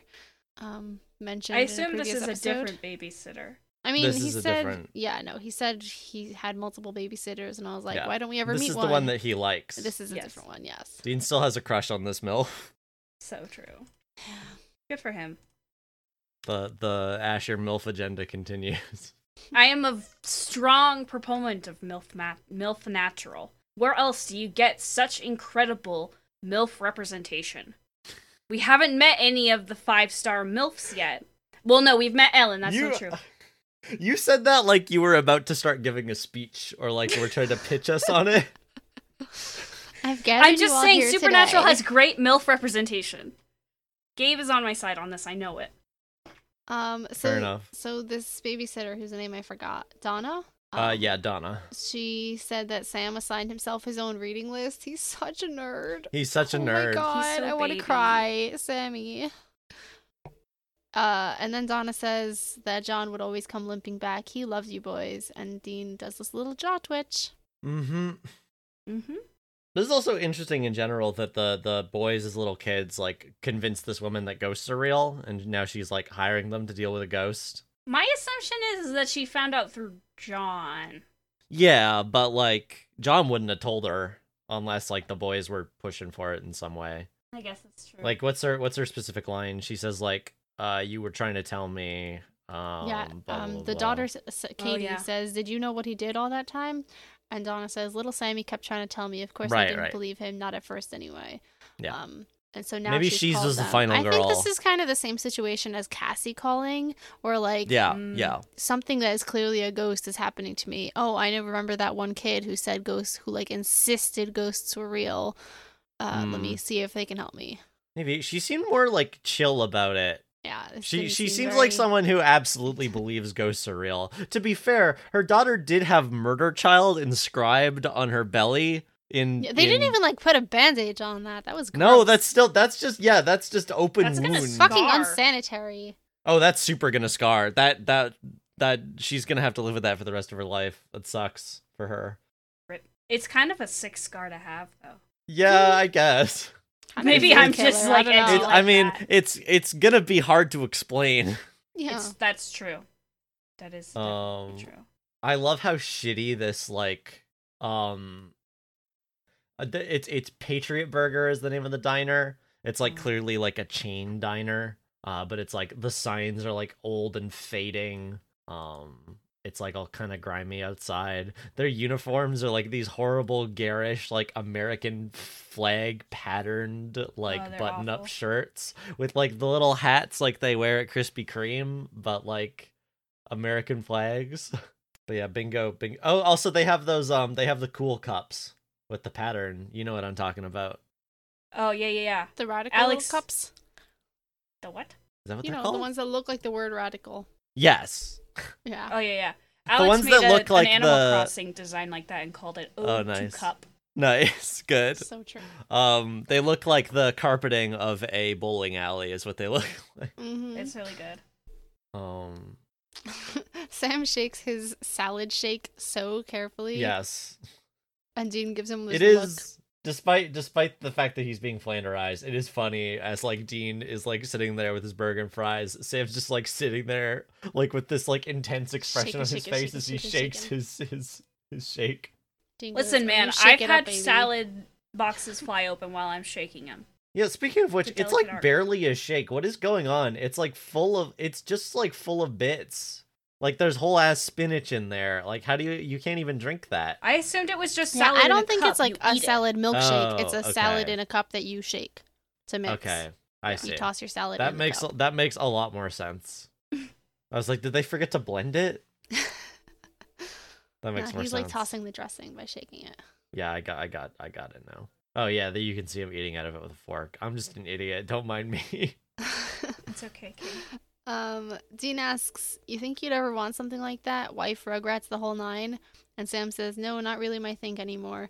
And yet, and yet, Sam has like, it's interesting because like on one hand, I don't even know on one hand, I don't know what this episode's trying to say about Sam. Like he feels sad about the family that he's like, oh, a family. I don't have one of those. But also by the end of the episode, he does seem to quite sincerely be like, nah, not for me though. Yeah, we'll talk about the conversation at the end because lots to discuss, I guess. But like, yeah, it's not super consistent characterization across seasons, if not like within the episode. It's just like I don't know what it's trying to say about Sam, you know? Like, this is a Sam episode, but it doesn't even have a thesis. So, like, why? I have to get my fruit fin on. It's very funny. Sam, like, turns his, Wait, did they misspell prominent? Doesn't prominent have an I in it? Yes. They misspelled prominent. Embarrassing. Cringe. Typo in the group chat. Typo on the webpage. Yeah, Sam turns his... First of all, wait, what is even going on here? What is this web browser? Sam turns his computer around, and I don't even know what's going on. Is this Mac? Is this Mac shit? I don't know. Anyway, the website is Bay State Witchcraft, which is kind of funny to me. It's like these big, like, witchcrafty, like, old-timey characters, and it's like, Maggie Briggs, witch, ? And it's talking about the witch trials in the 1700s and late 1600s. But yeah, it says prominent leaders spelled like men instead of min. Mm-hmm. But yeah, his I thought they were his tabs, but at the top he's got like news, favorite links, banking, personal, entertainment, movie listings, official, games, and videos. Also, there's a stop button. What does that do? It turns the internet off. Oh. It ends the world. Also, his desktop is computer, internet, video player, documents, images, movies, Untitled 1, Untitled 2. Fresh off the presses. He doesn't even have a garbage bin. But yeah, there's this witch. They gotta find where she's buried. She's like messing with this girl because she's angry because she got witch hung. That's all. It doesn't really matter. They say hung instead of hanged, which also doesn't matter. Yeah. Cinema sins ding. And Dean says bitch. Yes. Yep. Every time you say bitch now, I just think of, oh, son of a bitch. Oh, son of a bitch. But yeah, Sam gets shot with his tranquilizer. Where did this kid get this tranquilizer? His friend has right one before too. that, he says bupkis. Chuck another one down He for does the say Yiddish bupkis. Winchesters. So true. It's just deeply funny. I'm rewatching the scene where he gets shot with it. He's just like standing suspiciously in the middle of this like yard, and then you see it come out of the corner of the screen and get shot in the neck. He's like, ow! And it's like real big too. You can see it between his fingers. And it's just that easy to take out a Winchester. It seems like. Yeah, literally. Why did no one else try this? Yeah, just do a sneak attack. Just kill. You just find the motel that they're sleeping in and murder them in their sleep. Listen, Bella tried that. It's true. She did do that. Girl bosses always tried the plans you think of. So Sam gets picked up by a cop. Plan. And he does. The cop is clearly talking to Sam, and he goes, "Mr. Frankel, Mr. Gary Frankel," and Sam goes, "Who?" And like sees himself in the like reflection of the window. After he like talks to the parents, he sees Gary's reflection. He's like, "Who is that? Who the hell is that? Where did that other dog come from?" Yeah, Sam's a little slow on the uptake here, I'll say. Also, he just does like not give a shit. Which, to be fair, like this kid stole his body. Like, of course he doesn't care about like messing up with his life. But like, I don't know. He just says shit in a way that's very funny. He's like, "I can give a rat's ass about your plan." That's in the next scene, but like, he's just like asking about himself. Like, have I seen Moody lately? Any occult fixations? Let me guess, I'm amazing at Latin. And then his dad says, "Are you smoking drugs?" And the mom goes, "Leonard, he is not smoking drugs." It's so good. I love it. It was really good. Also, I don't think his little sister says anything in this scene, but like she's doing a lot with her face. She's making a face like what are you doing? She's like looking back and forth and it's like, what the fuck is going on? Yeah, it was really funny. But that scene's not for a little bit. I just was jumping ahead because it was to the point I was making. Next we see Gary as Sam in the hotel, and like it's unclear the extent to which he knows what's up with the Winchesters. He doesn't seem to be surprised. Like, he doesn't care that they have guns and they're hunting a witch or whatever. They're hunting something. He just doesn't give a shit. He just thinks the guns are cool. Like, he presumably heard them at the diner because they were not being quiet and he was watching them. So, like, he probably knows that they have something going on before he chose Sam. But also, they were targeting Sam specifically, so they probably knew. Oh, yeah, like, they were sent by demons. They know who the Winchesters are. No, they know what's up with the Winchesters, but there's, like, some stuff about he's, like, surprised by some things that happen, like, with the ghost and all that. I don't know. I guess it's just because he's, like, a naive kid and, like, has ideas about what this is, but, like, has not actually thought about its actual dangers. Mm-hmm. So that's fair enough. I just think it's interesting. There's a good bit where Gary, as Sam, is like, yeah, I picked up some food and remembered Dean's order. So that, like, as evidence that he knows him was cute. Mm-hmm. Yeah. And then Gary steals all their phones so that Sam can't contact Dean, which is good because right after this, Sam calls Dean and goes, this is going to sound really crazy, but I think I'm in the wrong body. He's so trans. So true. Wait, doesn't... Also, before that, he drives the Impala, or attempts to, and has never driven a car before. The 17-year-old does not have his license yet, apparently. Hey, I'm 23 and I don't have a license. Fair. I'm 25 and I also don't have a license. Oh my god. But yeah, just rams it into a dumpster. That's what I'm for. It's true. That is what you're for. He's my chauffeur. Now that he's not pissing himself driving every time. Walks up to a gay couple. Which of you can drive? Mm-hmm. Mm-hmm. Gone is which of you wears the pants of the relationship. It's which of you is the driving gay. Mm-hmm. Mm-hmm. Gary only has Star Wars shirts. It's very funny seeing Sam wearing the Darth Vader shirt. I don't know. He looks cute in it. Feels good. Feels organic. Feels good. Feels organic. So true. I'm trying to like scrutinize his room, but like it's a lot of the details are like blurry in the background, so it's hard to. But he does have like big like stacks of comics and like tapes, I think. Wait, I spaced out for a second, so forgive me if you just said this, but Sam starts going through Gary's things and like finds the Star Wars shirt and goes virgin immediately. And then he finds Busty Asian Beauties, gross, and says frustrated virgin. Yeah.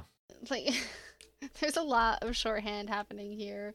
I mean, also on that note, I think it's a fair assumption to make if you look through someone's, smart, which we've talked about in previous. Yeah, well, I mean, yeah, like it does indicate something. It's hard. It's not like a strict 1-to-1. Yeah. Like as like television shorthand, it's not ineffective. Yeah, if you'd found a high IQ test or whatever, I'd be more mad. But like, you know. I think the thing is sorry, smartness is real. It's just not intrinsic, is I guess my point. Like different people, like I think it's fair to say someone is smart if they're capable of understanding like advanced chemistry. I certainly can't do it. I'm happy to say I'm not smart in that regard. But like different people can be smart in different ways is like more the thing. And like smartness can be learned also. Like even if you're not, I could learn advanced chemistry if I like tried hard enough and had a good enough teacher. But I'm not interested in that. You're interested in supernatural. I guess. 93 episodes in, you guys. I was thinking the other day, like, man, how many hours of my life have I devoted to this stupid fucking show? So and many. I felt a pit in my stomach a little bit. It's fine though. Yeah, I mean, this is episode 94. Yeah. And it takes us, like 3 hours per episode, plus all the time you spend editing it, plus the time to watch double. It's double for me. He's got like a little magic knife. Sam says, "You little satanic bastard," which I thought was funny. It is really funny. Yeah, whenever there's a mirror, we see the other actor in the mirror, and like they do a really good job of like matching each other's movements. That bit is cool. I still wish that they had been being each other, but yeah, they should have committed and then put the other like the original actor in the mirror. Yeah, which would actually make sense, but it's fine. Then we have the conversation at breakfast that we talked about already. You're right.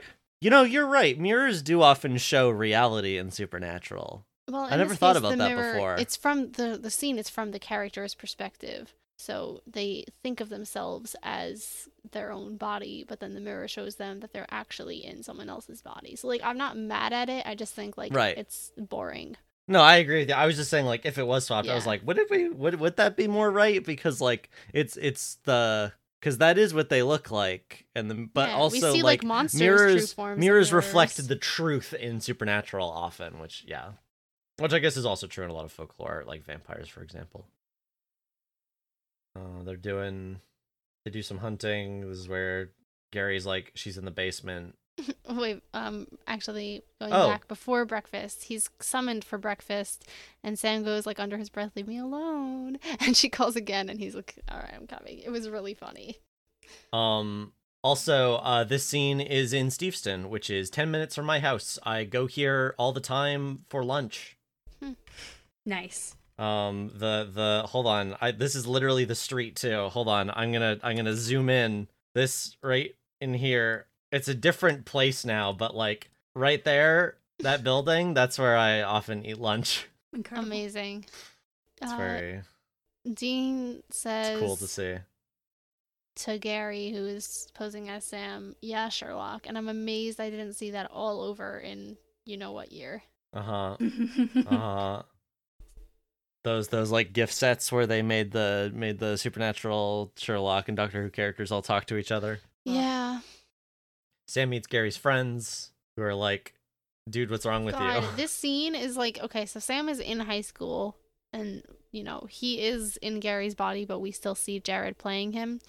And so he's wearing like some teenager style, like striped shirt so that we know that he's in Gary's body. And it's just, it looks exactly like the Dear Evan Hansen movie. Oh, yes, it does. It does. It does. You're so right. I was like, no. No.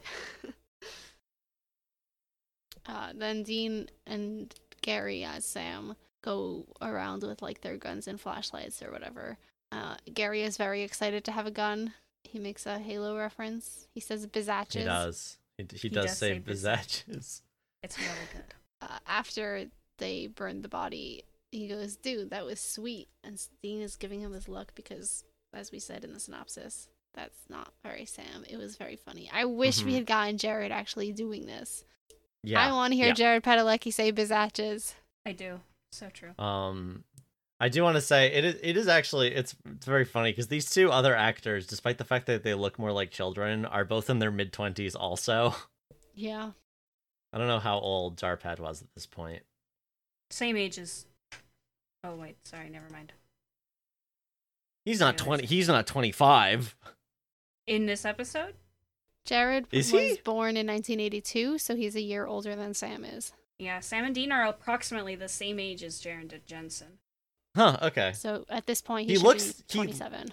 He looks a bunch older than these two other actors then. Shrug. Anyway, I like Gary's locker.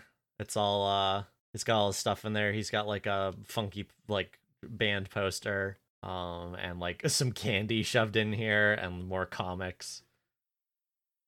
One of my major notes of this episode is this is like a bad Buffy the Vampire episode with these like teens getting big in over their head with like magic and stuff, and it made me miss Buffy. Like, I like these kids as far as like pseudo antagonists for this episode. Yeah, they're fun. I like the teenage Satanists and way over their head angle. It's cute. There's absolutely got to be a Buffy episode about that. I don't remember one off the top of my head, but there's got to be. There's a bit with Dean and Gary when Gary's having his cheeseburger, and Dean is like, "You're being weird," right? And Dean is like, "Why are you so excited about this random ghost hunt?" And Gary goes, "I can't be in a good mood." And Dean's like, "Yeah, I guess I just... No, actually, it's not really your style, Sam. Fucking depressing." And then they get into like the meat of the episode where they talk about like your whole life being decided for you according to the plan. Yep.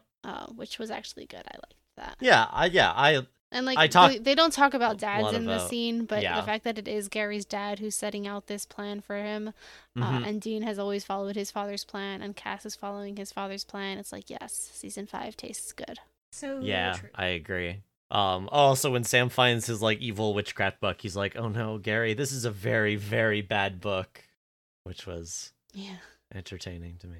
Sorry to keep jumping back and forth. Gary says, "You're a good guy, Dean," and Dean goes, "Oh, you are drunk." You don't think Sam would say that to you?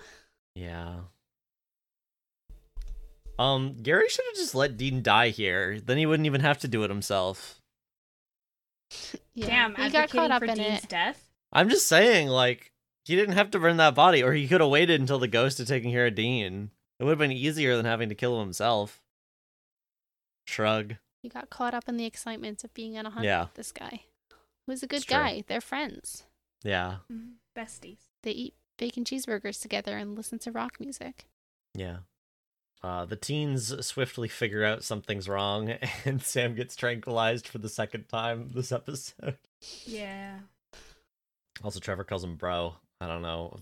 No real reason to point that, except for I thought it was kind of, I don't know, I was amused by it. When they have the way Sam tied up in the basement, Nora says that they were goofing around with that book because she's like a very like good girl type. You know, like she I'm not sure if she's actually wearing a cardigan. I don't have it in front of me, but you could picture her with a cardigan if she's not. Yeah. And Trevor goes, I wouldn't exactly call praying to our dark overlord goofing around. And Nora says, don't be a loser, Trev. And Sam, who is tied to a chair by these people, goes, yeah, Trev. Yeah. It's really good. It's really It's funny. A very loser thing to say. Yeah. Yeah, Trev. I love you, Sam.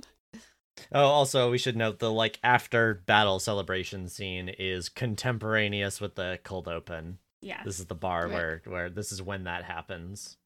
Nora says, oh, go ahead. I just, one more note for the drinking scene. It's so sad when Dean's like, is it just me or are we actually drinking together? Like, Dean, they were brothers. He just wants to hang out. He's supposed to hang out with his brother, who is his only friend. His only friend. Well, now he has Cass a little bit. Yes, it's true. It's true. But Cass also doesn't really isn't really the hanging out drinking type of person. Not yet. Anyway. He was hanging out drinking with Joe. He was hanging out drinking. No, you're right. He was giving it his best shot. His best 5 shots. Boo. Thank you. Also, Dee makes this face when he leaves as he's starting to like wonder if something's wrong. But sorry. Now I will cut back to Nora, who's saying that like when they contacted the demon, Gary went into like a trance and drew a pretty good drawing of Dean.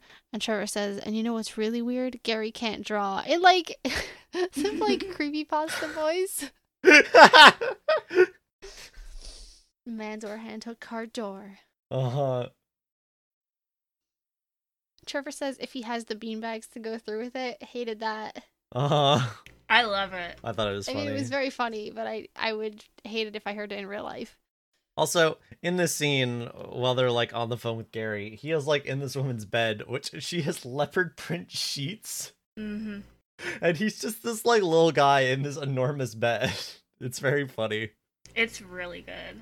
I don't know I don't want to talk deeply about this, but I'm curious what the logistics are here, because he appears to be naked in this bed, but also this isn't like after stuff happened. Like she comes back in later. Well, she went to get dressed up on. Because she's in her gear. I guess he just took all his clothes and it's so weird. He's cold and I guess he's cold. Self-conscious. Yeah, fair enough. If you're cold, they're cold. Bring them inside. Put them under the blankets. Yeah, with a picture of balls. Okay.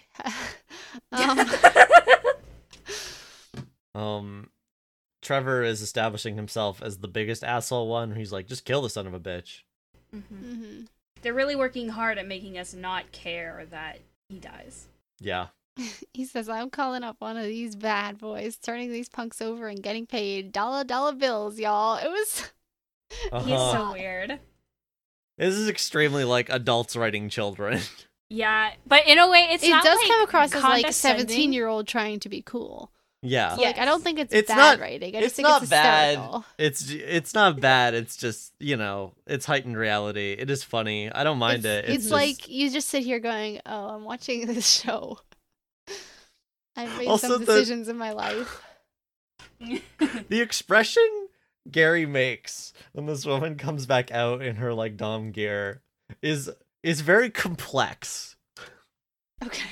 I just like it's let's unpack like this simultaneously like fear and excitement and like guilt and unsuredness. I would say are like the various things going on with all 5 face. stages of grief at once.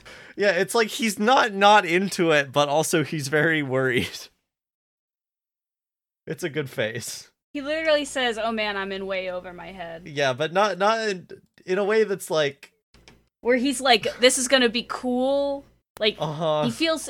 It's like okay, so you go to a party when you're in high school, and someone passes you a blunt, and you're like, "Oh my god, I've never done weed before." Or someone gives you an edible, even better. Someone gives you an edible at the high school party, and you've never smoked weed before, and you're like, "Okay, this is gonna be cool," but also, holy shit, I feel like such an adult right now. Man, when I was, you feel like such a bad guy. When I was 18, I went and visited my friends in Nebraska. It was great. It was like 10 of us all in one house for like a week. Oh my god. And one of my friends brought edibles over, and one of my friends ate like too much of a brownie and was just fucked the rest of the night. It was extremely funny. Oh man. Respect the edibles, because they will chew you up and spit you out. Oh yeah. They're like the ocean. Anyway, this is where we learn that there's a price on the boys' heads. It's so weird that the demons are like, okay, well, nothing else is working, so we're gonna get these, like, I don't know, I guess they put out, like, an APB on the boys? Like, any practicers of, like, dark witchcraft, whenever they're doing, like, Ouija board shit or whatever, like, get a little bounty comes up for the Winchester. It's so silly. Their HUD, like, a little picture of, like, an inverted cross or something pops up on their HUD, and then they click on it, and the holographic image of a demon shows up. Like, I'd watch this anime. I've got a new quest for you. You can tell I played a lot of Borderlands. What was that, Emma? I said I'd play that game. Yeah. If the quest I would love to be to kidnap the Winchesters. Yeah. Yeah. If you're not to be a Becky Kinney, but fuck. Trevor mentions that Nora is doing this because she wants to get into Vassar. I just think that's a really funny motive for summoning a demon. It is. It is. Yeah. Like, there are easier ways to do that, girl. There's some amount of like commentary going on here with like the nature, the like weird competitive nature of schools and the way like children are pushed into like making a lot of sacrifices in their lives in order to like get into the best school, because that's what everyone tells them is like the way to succeed in life. Mm-hmm. I don't know. That's interesting. Yeah. So Nora wants to go to Vassar. Gary's dad mentions MIT. Yeah. And then they summon the demon, and it's in Nora. Yeah. Nora. Yeah. She refers to like, I'm peachy. Sam in Gary's body as 98 pounds of nothing, which is very funny. Mm-hmm. The way her voice changes is good. She calls Trevor Skippy. It's great. She sounds a little bit like Azazel. Yeah. I like it. Yeah, What'd you she's call doing me like here a for, Meg Skippy? impression. Yeah. At first I was like, is this Meg? But no. It's Meg. It's not Meg. I really like that the demon is very excited that Sam is not even in his own body. She refers to that as an empty vessel just waiting to be filled. Fascinating. The idea that like she's trying to get Gary in Sam's body to say yes to Lucifer because it's just Sam's body that needs to consent. Like, that's fucked. Yep. All of the consent issues around like angels and demons is like, well, I guess not so much demons. Angels specifically ask for consent, but like they don't actually care if you consent. Nick had a really good post about it. Let me see if I can find that while you can keep talking. Yeah, it's certainly a thing. Yeah, I mean, all that happens here is like what you said in the synopsis, where he's like, I want the money and this girl to fall in love with me, and Demon Nora is like, oh, love and money, the classics. But how about this instead? And just like rams her like hand through his stomach like a Goku. Yeah, that's right. She doesn't even snap his neck. She fucking... Yeah, she just impales him with her hand. It And then like licks the blood. It is cool. Fun. Love when women lick blood. Fun Wyatt story. When I was like 8 or 9, I wanted Pokemon for my Game Boy Advance, and so my dad ordered me something off of eBay. It wasn't Pokemon. It was the Dragon Ball side-scrolling beat 'em up, which I knew nothing about Dragon Ball. That was my first experience with Dragon Ball, and I played it because it was a video game. And when you finish it at the end after the Piccolo boss fight, there's this little like pixel art cutscene of Goku beating Piccolo, and he punches straight through him. He rams his fist through him. I was like 9 years old. I watched this and was like, I should be seeing this. This little child character that I've been playing in this video game just murdered this green alien man, just punched his heart through his body. What is happening? I there's like that scene is like ingrained in my brain as like the horrible like child like fascination and fear when you see something you're not supposed to. That's my Dragon Ball story. Anyway, she gets him like that is my point. And then this is where Dean figures out that Aha, I found the post. Oh, okay. So Nick, who is back to being Castile Communism, previously season 12 Dean, says Return of the King. The angelic conception of consent in Supernatural is funny in one sense, parentheses, you can torture or trick people into saying yes, which defeats the purpose of consent. But it's also a good demonstration of how heaven acts as a state in Supernatural. They don't actually want consent from people. That's just a formal rule put into practice to allow for an interaction between the state and a human being to occur. Yeah. The act of forcing a yes out of a person proves the state's own power to itself.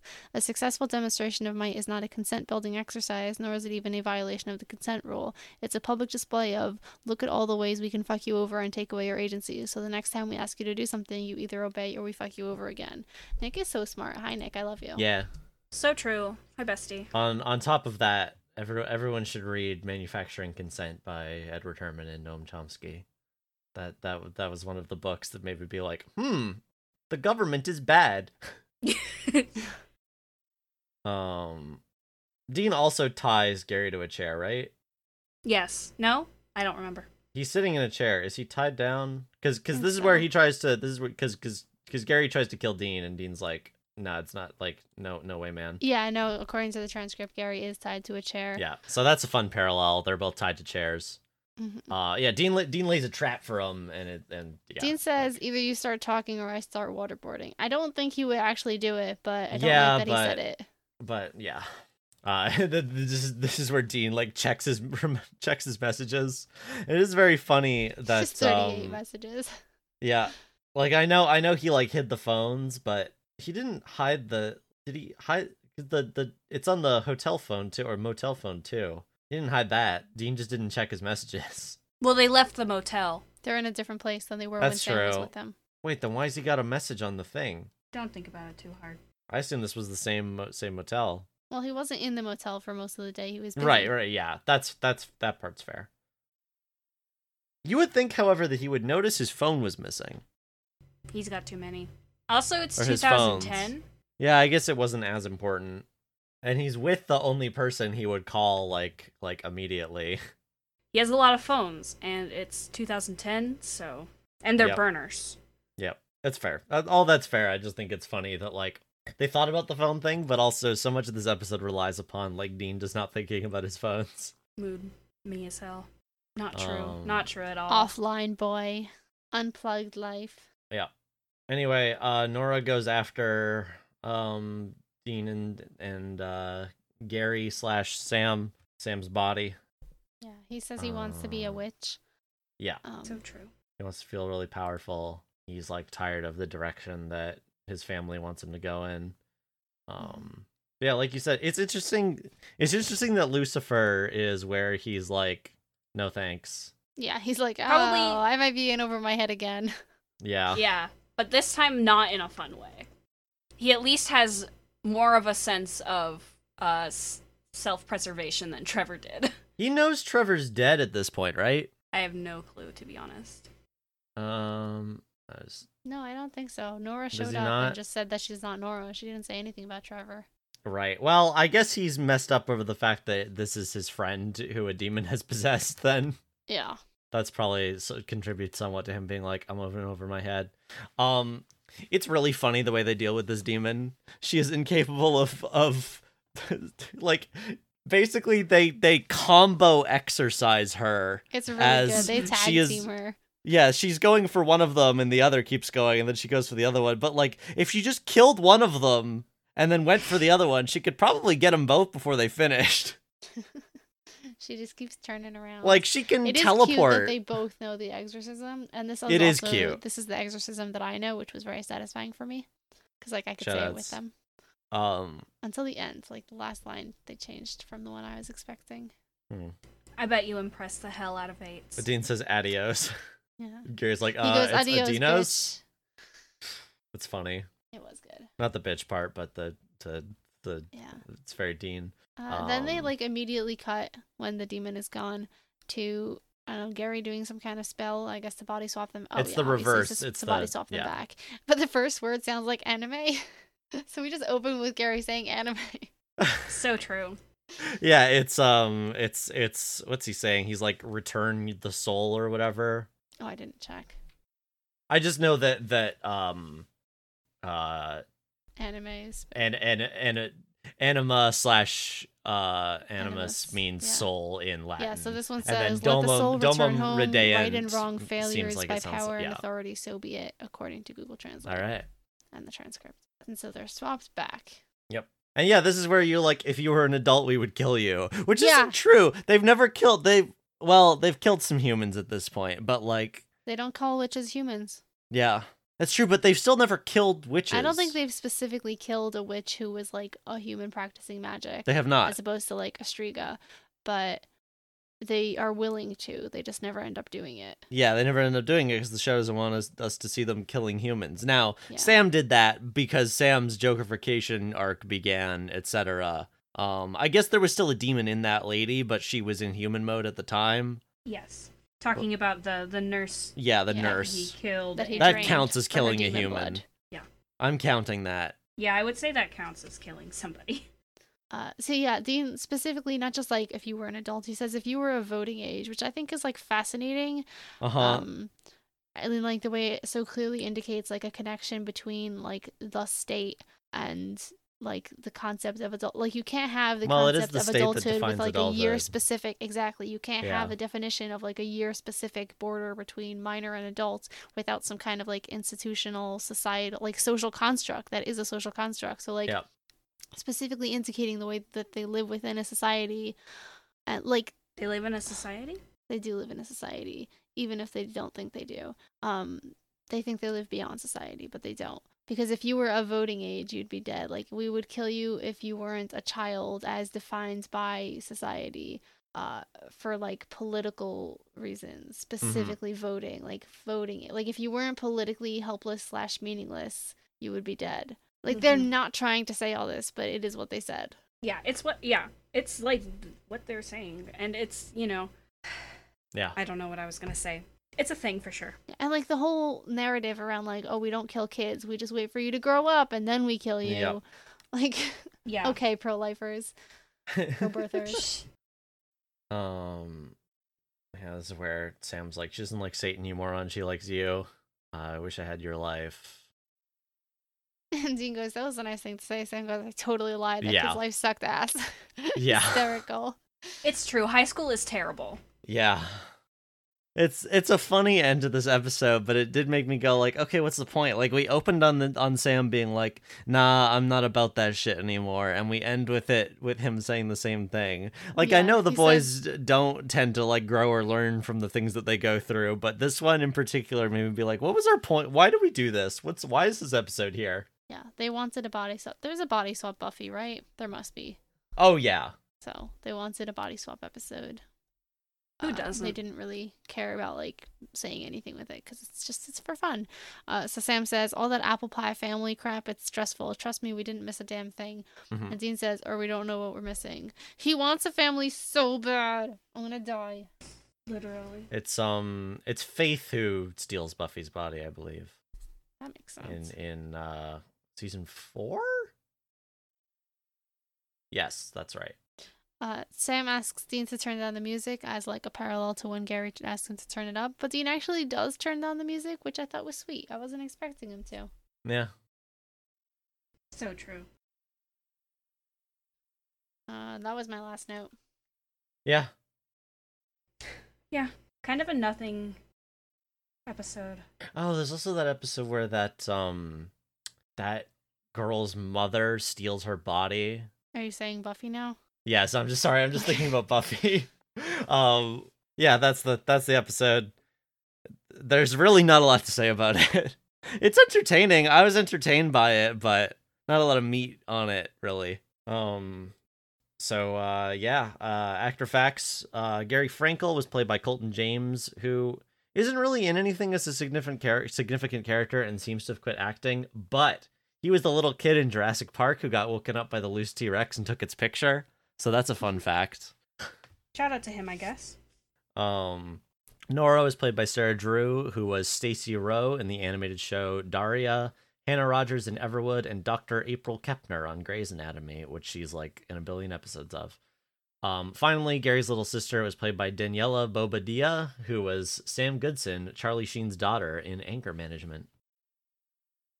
That's it. Which means we're done. Thank you for listening. Please rate and review us on your podcast platform of choice.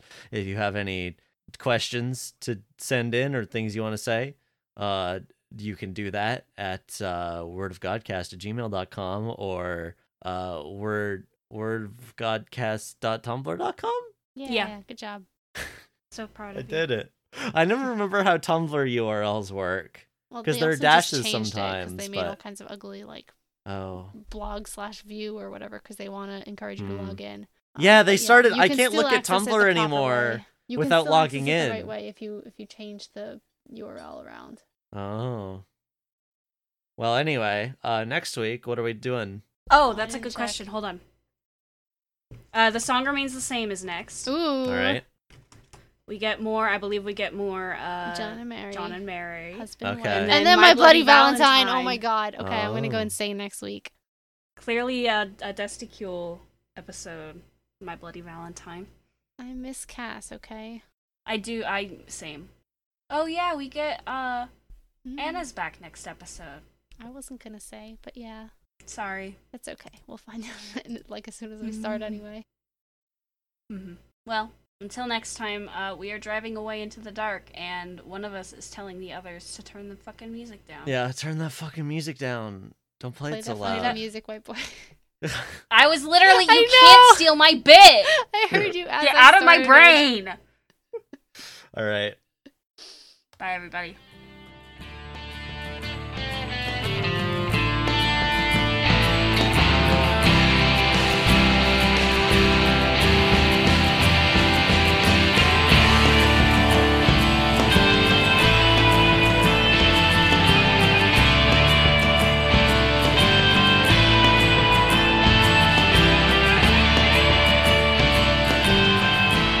The music used on Word of Godcast is The Last Ones by Jazar on freemusicarchive.org, licensed under an Attribution Share Alike 3.0 international license. Find a link in the episode description.